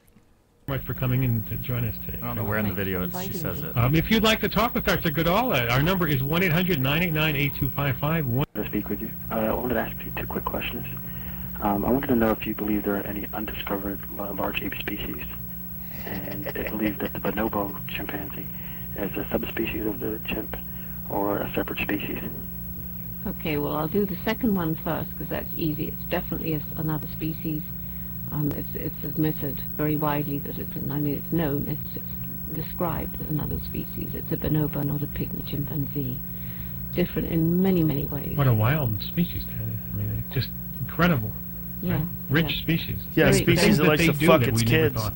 That's right. The chimps do. So Yeah, we don't have chimpanzees, DNA samples of bonobos, aliens, humans, and that's been genetically your are argument equidistant. as to whether they exist or not. As but there's for no the other, Bigfoot. You're talking about a Yeti or Bigfoot or Sasquatch. Is that what he's talking? Yes, it is. Is that And the message I'm missing here? I think that's the message you're missing. Is that Well, right, Sharif? Pretty much. I'm out of the loop. Go ahead. Well, now you'll be amazed when I tell you that I'm sure that they exist. You are. Yeah, I've talked to so many Native Americans who've all described the same sounds, 2 who've seen them. I've probably got about 30 books that have come from different parts of the world, from China, from all over the place. And there was a little tiny snippet in the newspaper just last week which says that British scientists have found what they believe to be a Yeti hair, and that the scientists in the Natural History Museum in London couldn't identify it as any known animal. Now, that was just a wee bit in the newspaper, and obviously we have to hear a little bit more about Well, in this that. age of DNA, if you find a hair, there might be some cells on it. Well, there will be, and There I'm will be. sure that's what they've examined. There And was. they don't match There up. must not have been. What this my little tiny snippet says that don't match up with DNA cells from known animals. So I mean, a romantic wants to believe. I get it too. I want to believe things. I get it. What do you want I to get believe? it. I want to Aliens? believe that I'm going to get that fucking walrus back. I believe it. I know it sounds fucking crazy. Yeah, but there's that's something more about- likely than Bigfoot. Like what she wants to believe is or She wants to at believe least- the impossible. I I get don't know if it. it's No, I get it. impossible. I don't know if it's impossible. Like because this discussion in 2002 is before they had found Homo floresiensis in the island of Flores, which is a tiny little person, like a hobbit person, that existed. They think it used tools. They think it had a tiny brain, like a chimpanzee-sized brain, but it stood upright and it was an example of another That's a discovery version of human being. That's a post-2000 discovery? Oh, yeah. Could Yeah. you imagine what it is that we haven't discovered yet that Well, might still be out there? make sure I'm right about that. Homo floresiensis. Floresiensis? I think it's floresiensis. I believe, I want to say that discovery was somewhere around 2010. 2003? It's crazy it? to think that we're still Okay. so So that finding was things. just a year after she was doing this interview. right. They discovered this tiny human being that lived as recently as 10,000 years ago. Jesus. Now, the Gigantopithecus they found in an apothecary shop. I want to say an anthropologist found it in the 1930s. They found a primate tooth that they couldn't attribute to any known primate. They couldn't attribute it to a gorilla or a orangutan or anything like that. It was huge. And the anthropologist then led an expedition to try to find the exact location where they had discovered these teeth. And they had found pieces of bone that indicate it was bipedal. And there's some controversy as to whether or not it was bipedal, but there's no controversy as to whether or not it was an actual species. Right. So they think that there So was it exists. Yeah, it did exist as recently as 100,000 years ago. So I think that's where a lot of this Bigfoot shit comes from. I think it comes from that one point in time, while there were humans, there also were these things. And I think these stories get passed down from generation to generation. But the real problem is, like, I don't believe language existed 100,000 years ago. I think if I want to say 40,000 years. What was the invention? What's the oldest known language? Or what do they believe? No, how about this? How long ago was language invented? I want to say it's 40,000 years ago, which is really crazy. When you think of how recently that is, that's a fucking blink of the eye. Dude, when I go back in history and I think of how recent everything is, especially as I age and I see what a decade is, a decade you can sneeze away very quickly. You get to see, you see just how, well, you can see how slow You progress and I is. have known each other for almost a And decade. it's so crazy. I can still feel like I sat here across from you for the very first time smoking a big fat J before the 425. Speaking of which, if anyone in Austin knows where I can grab them. I know. Shh, Oh, don't tell anybody. Dude, you don't even know. Come on, energy we're fine. up. We're all good. Thank you, sir. Oh, yeah. My hero. It's essentially decriminalized here, but it's illegal here. But tigers aren't. Doesn't make sense. That's the same in Canada. Prior to all this, you needed a permit to have a raccoon in captivity because it was native to Ontario. You couldn't touch them, but you could bring in a fucking dolphin from just about anywhere and put them in the back of your pool with no regulations whatsoever. That's hilarious. It's the hypocrisy and the craziness of what is the Because world. raccoons are known cunts. A bunch of garbage stealing little assholes. I'm just kidding. Just kidding. I don't have a problem with raccoons. I think if you were nice to raccoons, they'd probably be nice to you. Like people have pet raccoons, right? I like raccoons. I got no beef. What's the problem? They're No, cool. I understand, but I mean, from like the idea of like being like tight with a raccoon like you are with a dog. I've seen it. Yeah. It exists. It exists. Not something to do, and I don't encourage it. Don't It encourage exists. it. Yeah, because then you got it. Get your dogs. Get a dog. You like a raccoon? You know, I'm the person that has that mythological and almost sought-after romantic relationship with an animal. I have that. She thinks I'm her mom. It's the thing everyone wants when they get an animal. Right. That's what's so crazy. So in every which way that people either be it criticize me and everything, I'm just like, but you want the same thing I have. Why do you think that is? Why do you think people want animals to need them? Because that is a thing we have. And I have a feeling it's related to there's certain things that people do when they have problems where they, instead of dealing with their own problems, they try to find problems in other people. And this is one of the problems with Twitter. It's a psychological issue with avoiding real issues that you have to deal with that are uncomfortable, and instead focusing on things that you can exert all of your angst and energy on, but they don't necessarily have like legitimate consequences in terms of like restructuring your own life and dealing with your own bullshit. This takes me to my next experience of being an activist. More often than not, what I find is a lot of activists become activists because they're running away from a home that is not right. Yeah. And what happens is I learn is that these people's, and I shouldn't say these people, but they come, they're earnest, they're genuine, they want this. There's no staying power. They're there for whatever reason, but my invitation to activists is make sure your home is right, because we need proper criminals. We need someone that is clear of mind and is not out there to judge, attack, belittle, and all of that stuff. And what becomes of that is when you get people that come from a place that is maybe not in order, yes, they take it out in that capacity. And right. that's the level of activism that I find to be the opposite of what should be activism. Take care of your home first so that you can come proper as a proper criminal. I like to work with proper criminals. And you come to me and you're like I said, when it's a person who's been fired from Marineland, they come to me, I got something to say. I don't want to talk to you. It's too late. Talk to me when you're still there. Now you're somebody to me. Same as if you're running from it just happens a lot. People, they are reaching for something to fill that void. And it happens very often. I would even say in a lot of ways, veganism. You know what's strange about veganism is if you look at the stats, and I can attest to it, I know a lot of vegans. I know what happens after midnight. I know what happens after a few years. I have actually stuck to this thing longer than what statistically vegans last. They just don't last typically this long. They just don't stick with veganism as long as they do. A lot of people run towards veganism or again, other levels of activism because they feel that it's going to be the answer to their thing. And again, I can say this because I'm not an activist. It's also instantaneous righteousness. Instantaneous, they're right. And it's escapism. It's escapism. You're able to escape into something that's different. They believe in it. You can't dismiss their belief in it. I think, but instantaneous righteousness is very intoxicating. Like the idea that you could be the that's why so many of them are cunts. That's one of the weirdest thing about vegans. So many of them are fucking assholes. Like, that is the dumbest and worst way to get your concepts across. Nailed it, to man. be shitty to people that don't agree with you. I'm a walking example of that. Because I get you're shit not on all the time. compassionate. Then you're not compassionate. That's exactly it. You're not a compassionate person. What you are is a person who's using this really arguable concept that we should be kinder to animals, and you're using that as a tool to be shitty to other human beings. Now, having said that, there are some great ones. In fact, there's a vegan on Twitter who is called, she is called the Korean Vegan, and she just started out on. Did you find out when language was discovered? The oldest written one was 5,000 years ago. There's an estimation of 15,000, anywhere from 100 to 350,000 years ago for the oldest spoken language. 300. The estimations are wild. So I don't really know. Let's go with your figure. Seems ballpark, right in the middle. Proto-African. I'm pretty sure I read 40,000 years ago, but these estimates change because the estimates of the oldest civilization have changed pretty radically.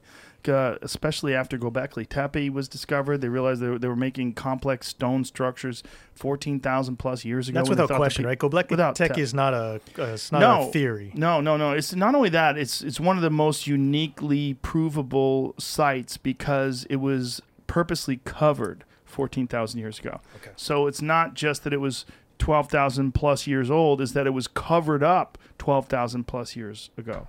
So it's one of those things. There's a thing. This is breaking down on the Wikipedia about the proto-human language. This one, Richard Klein, said the ability to produce complex speech only developed some 50,000 years ago. Another study says somewhere in the range of 150 to 350,000 years ago that may have been possible. So it's theoretical. But one of the things that they do know is that monkeys will trick other monkeys. And they'll make a sound like an eagle's there.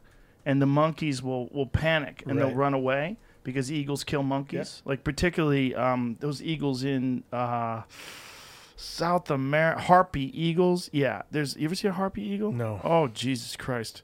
They're the biggest. They're crazy. They eat sloths. Birds scare me, by the way, oddly. These motherfuckers are awesome. My biggest fear is being eaten alive, and I don't know why. I'm not the size of something that a bird can eat, but I always thinking that's just as awful. Monkeys use their eagle call to warn each other about drones. Oh, shit. No.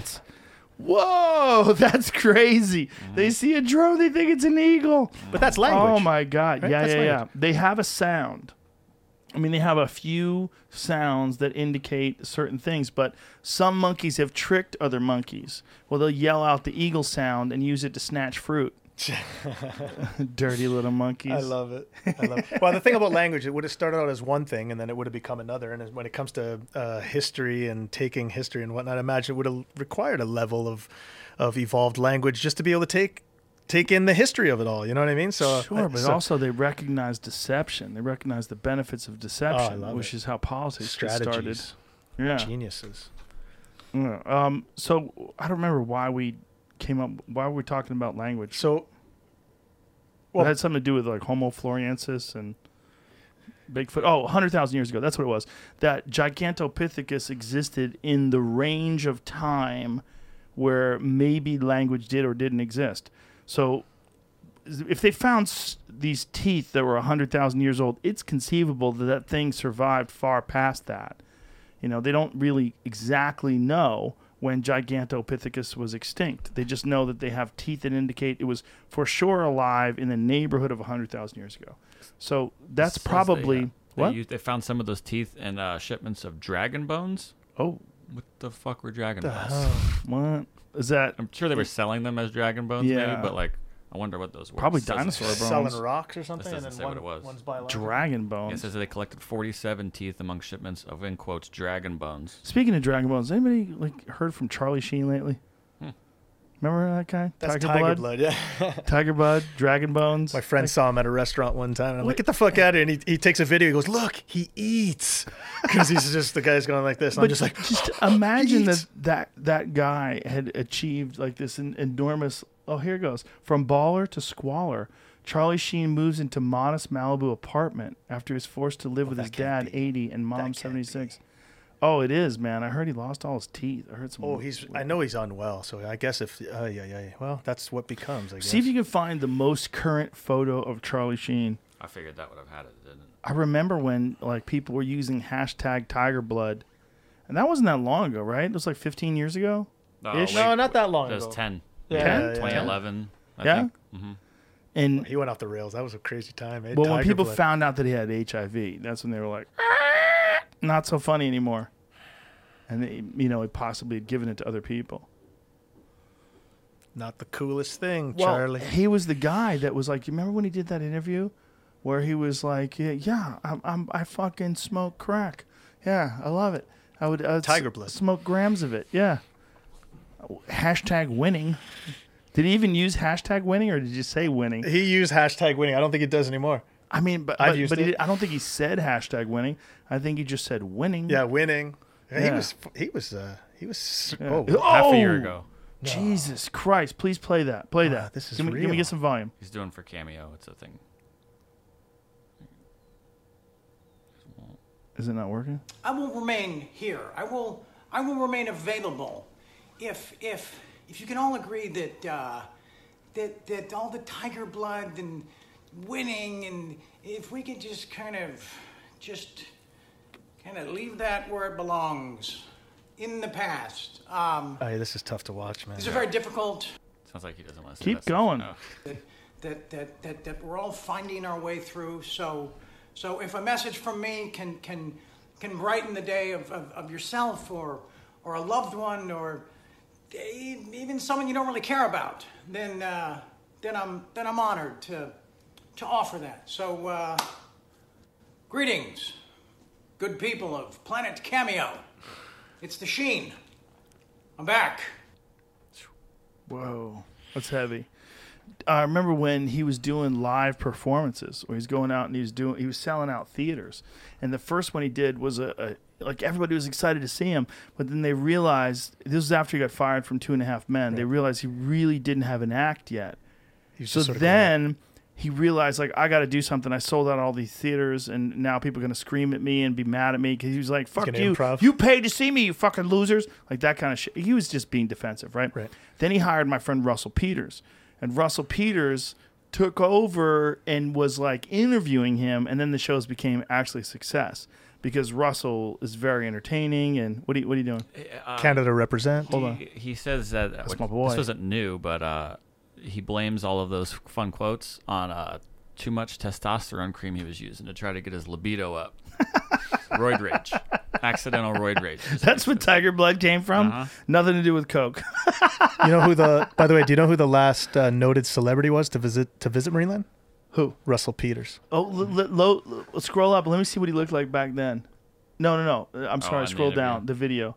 Like, look how good he looked. He looked vibrant. It is sad to see where he's gone in his voice. There's just not. Let me hear there. that.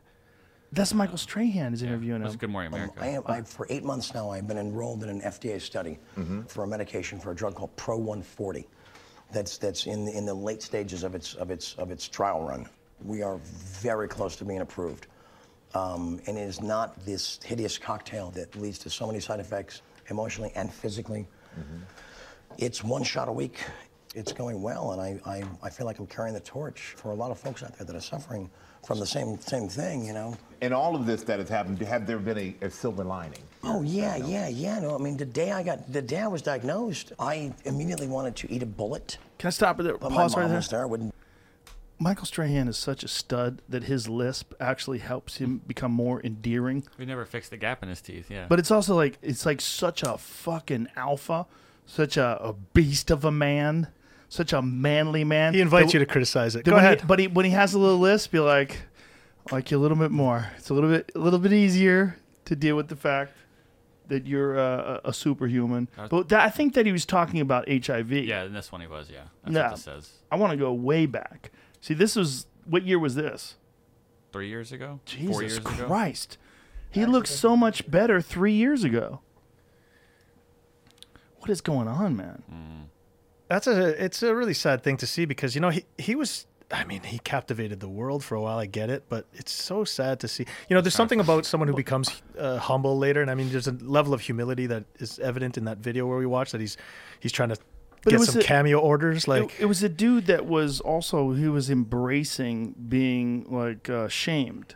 He was like, yeah, I smoke crack. Yeah, I eat, like, I pay hookers to leave. Like he had all this wildness to like the way he was accepting this shit. It's like a defiance. People were like, yeah, because people were tired of people being like, they were being humbled by this. And it goes back to the genuine and the honesty factor. I mean, is there anything more honesty than admitting your drug addictions? There was a little bit of that. It was that, but it was also that he used to be Charlie Sheen. He was Charlie Sheen from Major League and Platoon, and he was a massive movie star. And then all of a sudden, here he is on television talking about smoking crack. He had tiger blood.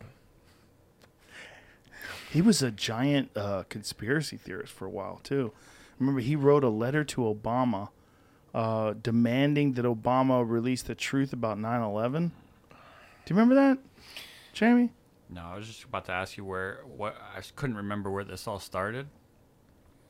The Charlie Sheen stuff, you know, like where did that first hit? Was he live streaming on something? Or? Well, he got fired from... it was the firing. That's what propelled it. He got fired from 2.5 Men. Mm-hmm. And then he went off on... he started calling the guy by his proper Jewish name. So it started off as...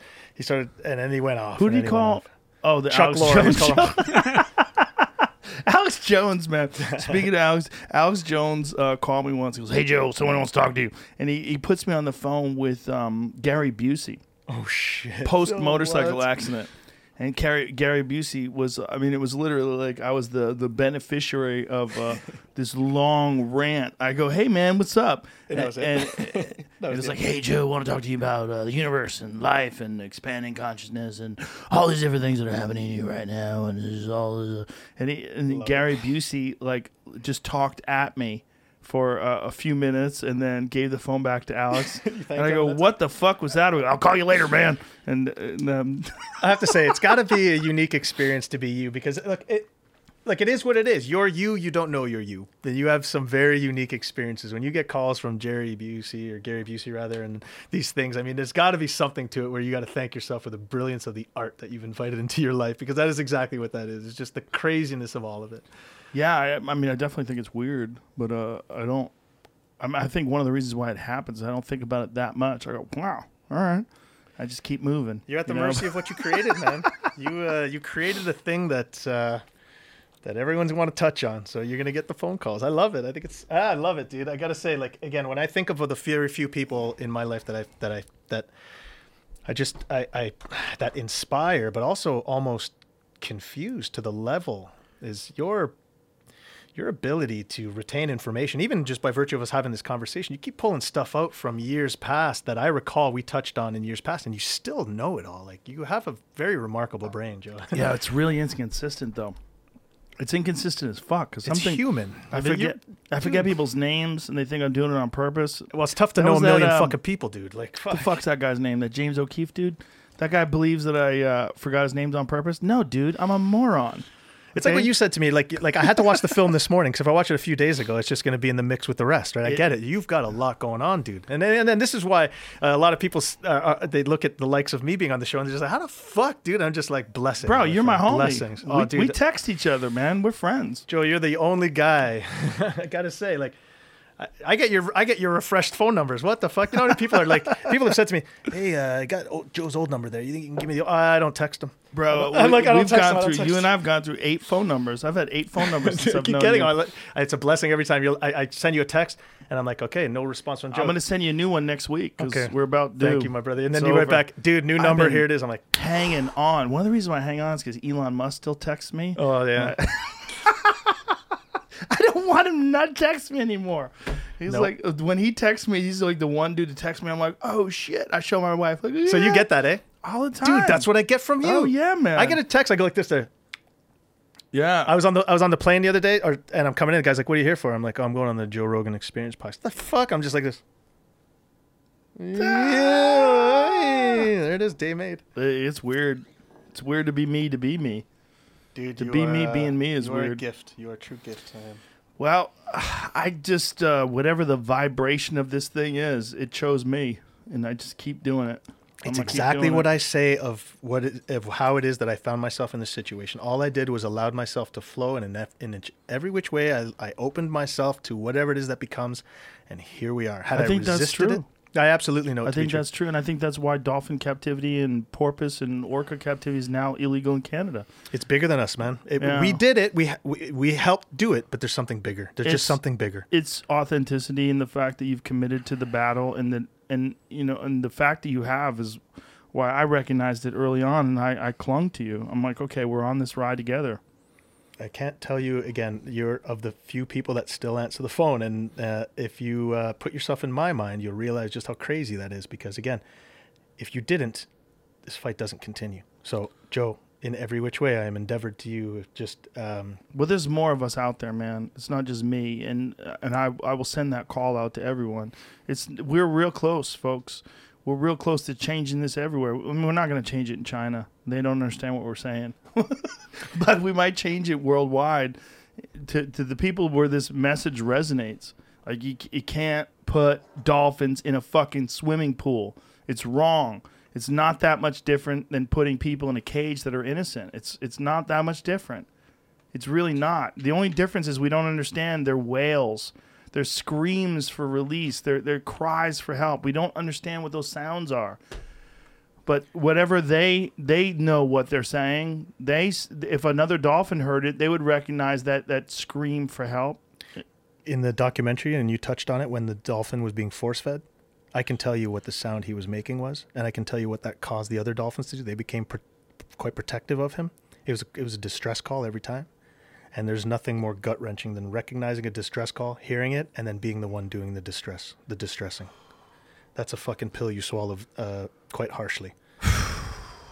It's so hard to watch, man, when they're holding his mouth open and forcing the fish into his mouth. Like, We did that a lot. They still do. And those fish are filled with drugs. And yeah, you showed me that too.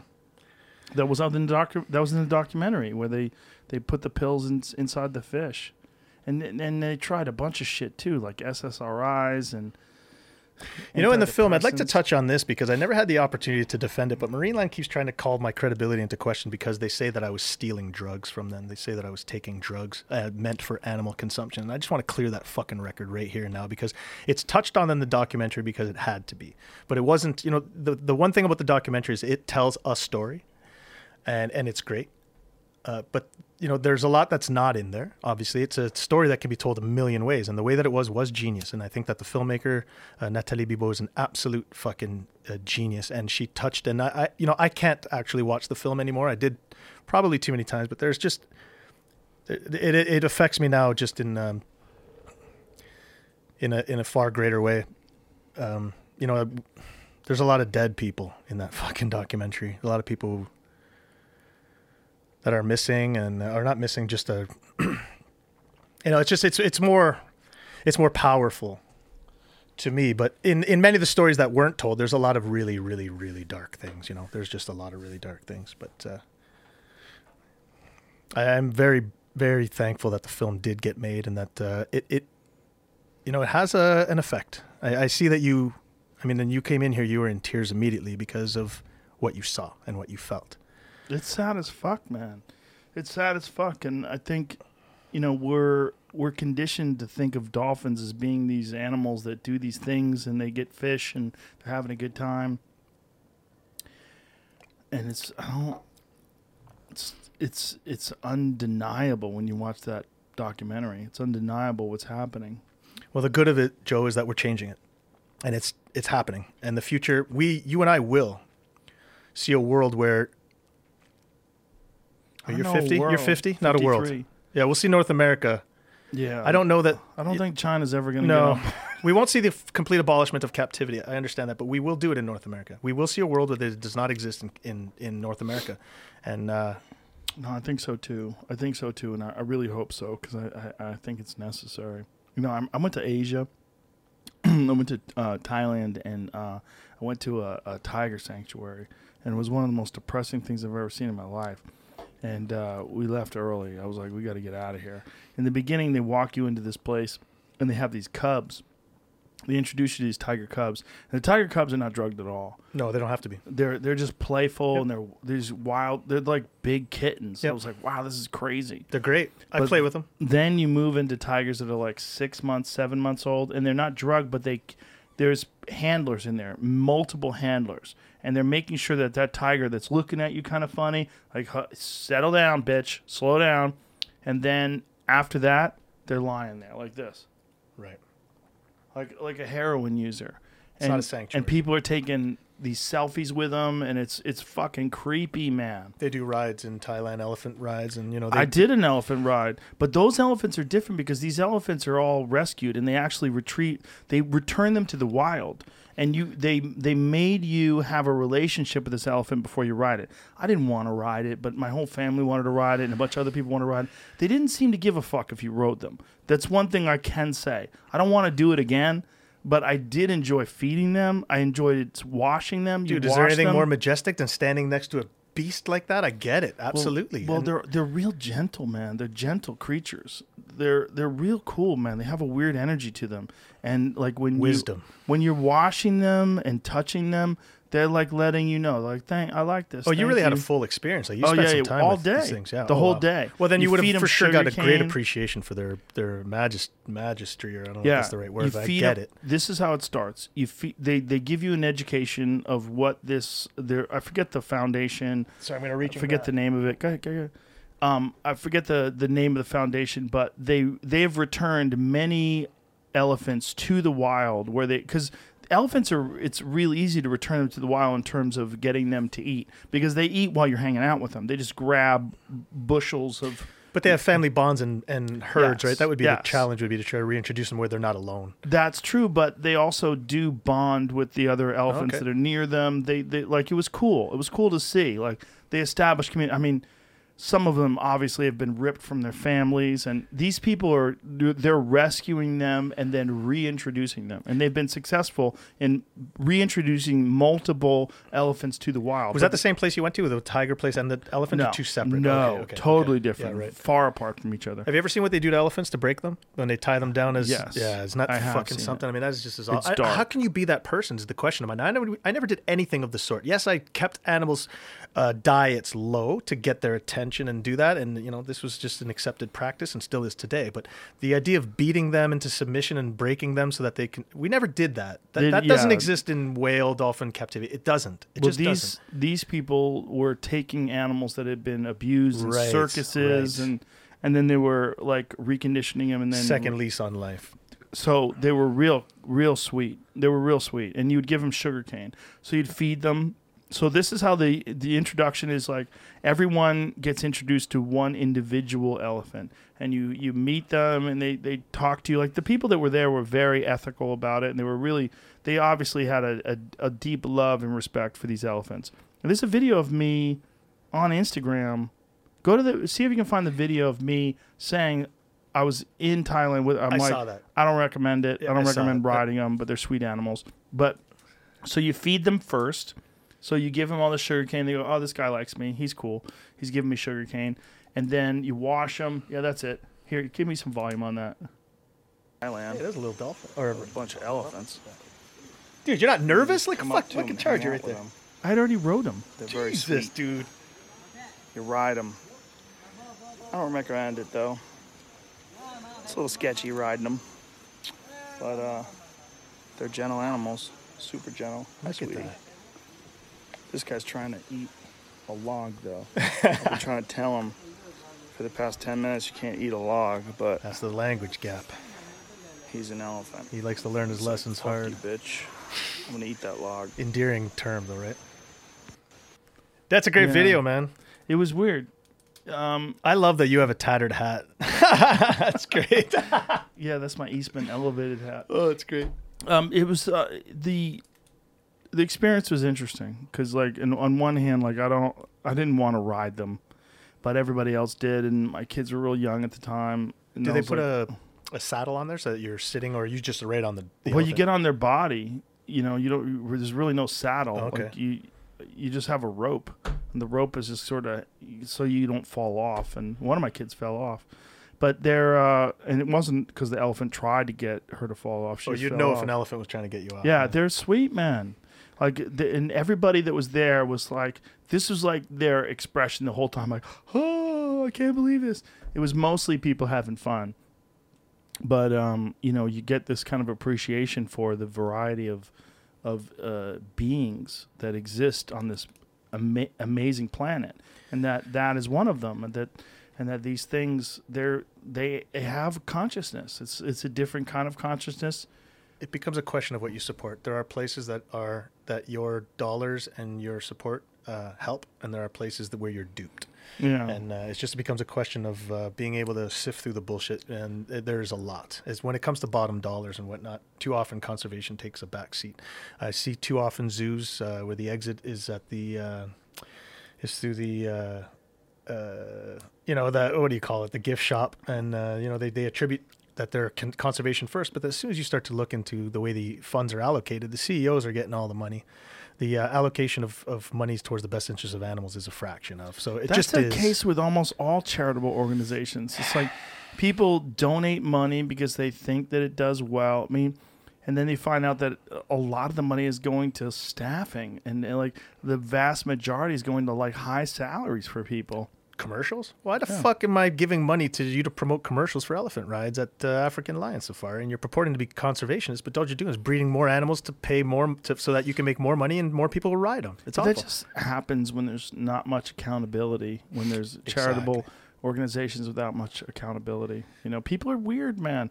You leave them alone and don't give them like real scrutiny, and they, especially when they're operating under the umbrella of doing something ethical and moral. And in darkness, that's the thing where you're able to operate without, without the oversight. And that's again, I attribute that to Marineland. There's been no laws in any capacity. They used to donate all the money to the OSPCA, which was the the animal protection agency that governs. Marineland was charged with multiple counts of animal cruelty. Their response was to sue the OSPCA for millions. Like, that's what they did. They tied them up with red tape and millions of dollars, and the OSPCA decided in court that it was not in their best interest, is not in the public's best interest to pursue the charges because it'd be too expensive, and the Justice of the Peace threw out the fucking charges. That's how Scientology got tax-exempt status. That's mental. Do you know crazy, Scientology, man. they filed thousands of lawsuits against the IRS. I mean, think about it. It's funny. Anyways, it's the thing that that boils my blood. I don't know. I want to believe in a just world, but the world is kind of just. It's just in the fact that even when it's unjust, people find out it's unjust. That's the beauty of today. I mean, look, I send a tweet out, and these days my Twitter is a more powerful machine than Marineland's commercials because, they can spend all the money they fucking want to put all these very expensive commercials on the very expensive airtime, but there are more people on the internet that want to see things that aren't crafted and tailored and biased. And so, Marineland's theme song, which is probably the most genius thing that is attributed to the business, it works for me now. What is their theme song? Everyone loves Marineland. Fuck that place. Are you kidding me?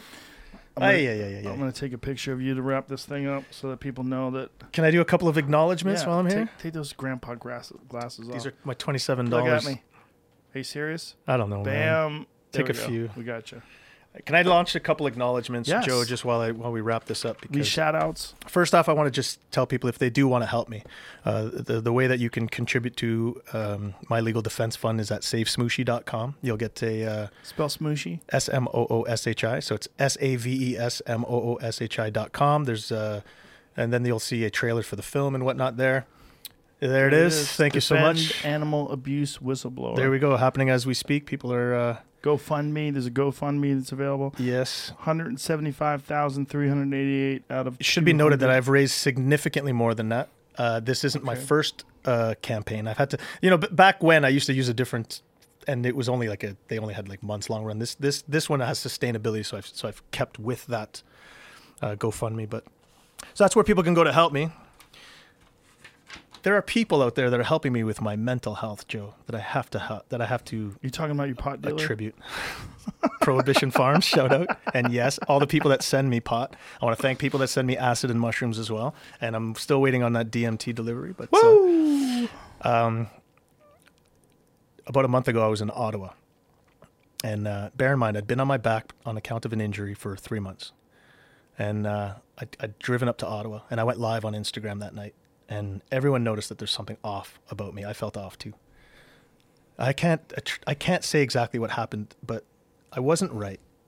I left Ottawa and I left a pile of dead skin behind, not literally, but there was something that I was in a tough place. I hadn't slept in a while. I hadn't eaten. I almost call it like a culture shock. You've been on the couch a long time and the world's different now. All of a sudden I'm traveling for the first time and there was something about it. And I went live and there was a woman that stepped up and she said, "Look, Phil, I'm a registered massage therapist and I'm this and that, but you've got some problems here. We're gonna have to help you." And that night she sent me a meditation. So I started my guided meditation. And then thereafter she and I embarked on a journey. Her name is Michelle Wilson in Toronto. I just want to thank her because she has helped me. For the last month I've been doing a lot of breathing exercise. I would have not known the benefits of meditation and breathing because I wasn't there yet. My mind was such that I wasn't able to sit down and do these things. And she helped me do that. And so I want to thank Michelle for that. I want to thank a gentleman by the name of Paul Lazenby. He sent me at a time when I was in a tough place. He helped me. He sent me this stuff called Black Oxygen. I'm not endorsing the product. I'm just saying that he did endeavor me with this thing to help me. Was that the MMA guy? He's an MMA guy, yeah. There's a few. Chris Cyborg, she takes this. What is it? It's like this fiber. It's literal soil. It's like they core it out of Northern Ontario. They process it in Montreal. He sends me this bag. I put it in my fucking coffee, man. It's a pre-workout thing. And again, I'm not working out, but he had given it to me to help me with the inflammation, with the injury. Now, what it does is it hyperoxygenates your blood and does all these things. But I will tell you that in every which way that I fucking drink this stuff twice a day, just a little bit, this powder, and it's all natural. It's just this, man, it is like a fucking... It just blasts me off. I've never felt anything like it. So I'm not attributing... Hold on, but what is it? It's mud. Mud? You drinking mud? Yes, I put mud into a drink. I stir it. Whatever drink I take. What's it called? It's called Black Oxygen. It's a fulvic mineral supplement of sorts. Fulvic meaning volcanic? Yeah, I guess. Is that what it means? You know more than me. If I said the word, it means nothing to me, fulvic. What is fulvic? What I will say is from dirt. You're eating dirt. I'm eating dirt. Yeah, I'm eating mud. What does fulvic mean? I'm wrong about volcanic. It doesn't have anything to do with volcanic. It's a mineral of sorts for sure. So I'm taking this stuff, and I just gotta say, like, I just appreciate that people are out there helping me. So he's out there and he's sending me this stuff, and it helps you. I have to attribute that in every which way that I have received this inordinate amount of energy at times when it wasn't there. It was right after drinking this stuff. It is a... what is it supposed to do? It gives you all these minerals that you're otherwise void of, and and then that I'm told, or that I was told, it hyperoxygenates it off your blood cells. It puts oxygen into your blood cells, and that, by virtue of, was to help me with the inflammation and whatnot to my injury. I took it. Didn't make me sick. It gave me a diarrhea a little bit, which... that happens sometimes. I imagine I just increased the liquid that I mix it in. But again, I'm not trying to endorse it. I'm just saying that I'm just thanking Paul for that. He's been there for a number of years. He's always tried to help me, set me books and stuff. And I just want to give credit to those who are putting me in ahead of their best interests, and for no particular reason. They just one more time. What's the name of the product? Black Oxygen. And is there a website? There's a Black Oxygen website. So that's who else? Pat Miletich is he's pushing it like crazy, and Chris Cyborg's on it. She attributes it to a lot of her success in Bellator. She just she won a title one night, and the next night she's messaging me about Black Oxygen. Again, one of those gifts of having been on the show. So again, I just want to send out my appreciation for the people again that extend themselves to help me, both in my rehabilitation of my injury and my mental health. Thanks to the... So because I go live on Instagram a lot, I got a lot of people that, they recognize that my activism is different. I do things a bit different, like I just do. And so I just want to attribute a little thanks to the sexy renegade crew that is out there. They are always have my best interest first. If you want to follow me, I have a Twitter, of course, Walrus Whisperer. I'm on Instagram, Walrus Whisperer, and do join my live casts. Also, for activism purposes, for people who are looking to learn about activism, that is also just a little bit beyond Marineland, but also to keep tabs on what is happening. Visit and follow Marineland or Boycott Marineland Canada, which is a Facebook group and a Instagram group. They're the ones who organize the events that I attend. I don't organize events; I just attend. But they're the ones that announce them. So they'll announce them. I'll tweet it, and then I get a lot of people that want to join these events, and so So follow those things. Those are the things you can do. And also just a quick last shout out is, we've lost some people. There are people that are missing that have had some pretty poignant impact both in the activist world and whatnot. And the first one is Linda Diebel. She was the original writer of the Toronto Star article. And again, this isn't in the documentary. You wouldn't know, but you will have heard her voice early in it. Now, she's not with us anymore, and the circumstances of which are tragic. But she was a brilliant and absolute brilliant writer, and that often comes as a curse. And so she's no longer with us. I do miss her. There's a woman who I had a very powerful interaction with, brief albeit, but her name was Susie Blais. And Susie impacted my life in ways that I just can't surmise with words. So I'd like to send my love to her. And then I would also like to make a mention of a sacrifice, an activist, an animal rights activist that may not have seen eye to eye with everything for me, but she was a supporter and she was there at Marineland. Her name is Regan Russell, and she died tragically this year. Is she in the documentary? She's not in the documentary. She may be in the documentary. I'd have to watch, but she is part of parts that could have been. Who's the lady in the documentary with the short, dark hair? What does she look like? I have to. Like a lady with a short, dark hair. Oh, the lady with the short, dark hair. She's in the beginning. Like it shows how long she's been protesting. Oh, of course, Catherine Enns. So Catherine Enns is great. You see her get a beat down by the cops a little later. Yeah. Okay, I'll tell you a story of that cop. Is the guy who certified me as a scuba diver when I was 16 years old. He called me a fish. He said he'd never seen anyone who reacted underwater like that. I watched the documentary. I'm like, holy shit! I won't mention his name. It's a different time.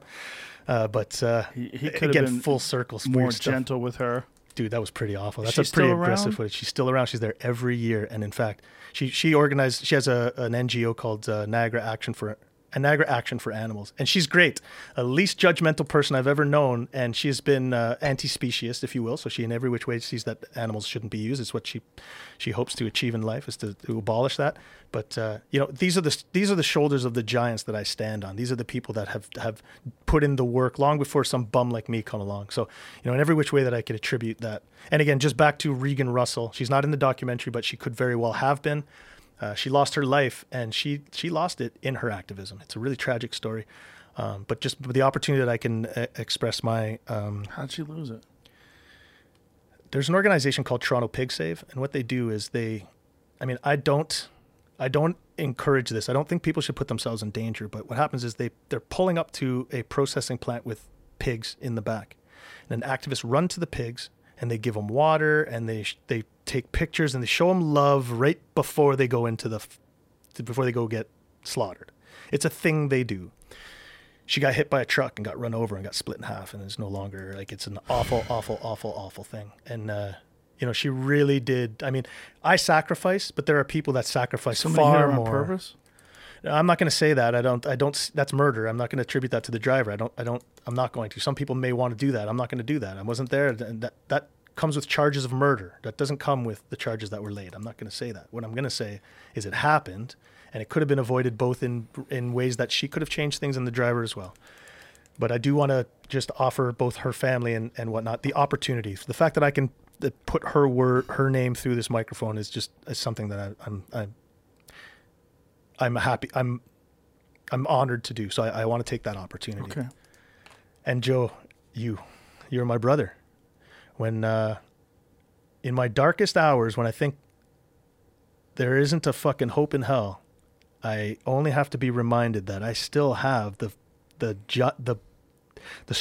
giant with the strongest shoulders to stand on, and that is you. And thank you. I can't thank you enough, my brother. I feel it. And I thank you for that. Thank you. Thank you for feeling me. Thank you for feeling me. It's my pleasure. And I have to tell you, in all honesty, that it's with great guilt that I accept that, because I feel like my contribution is the easiest. It's not hard for me to do what I do. It's not hard for me to have you on and talk to you. I love you. I appreciate you. And I feel compelled. I've always felt compelled to help you. And you're legitimate. You are what is advertised. You are who you are. You're an extremely admirable human being. And I think what you're doing is amazing. Thank you, Joe. Let's wrap this bitch up before I cry.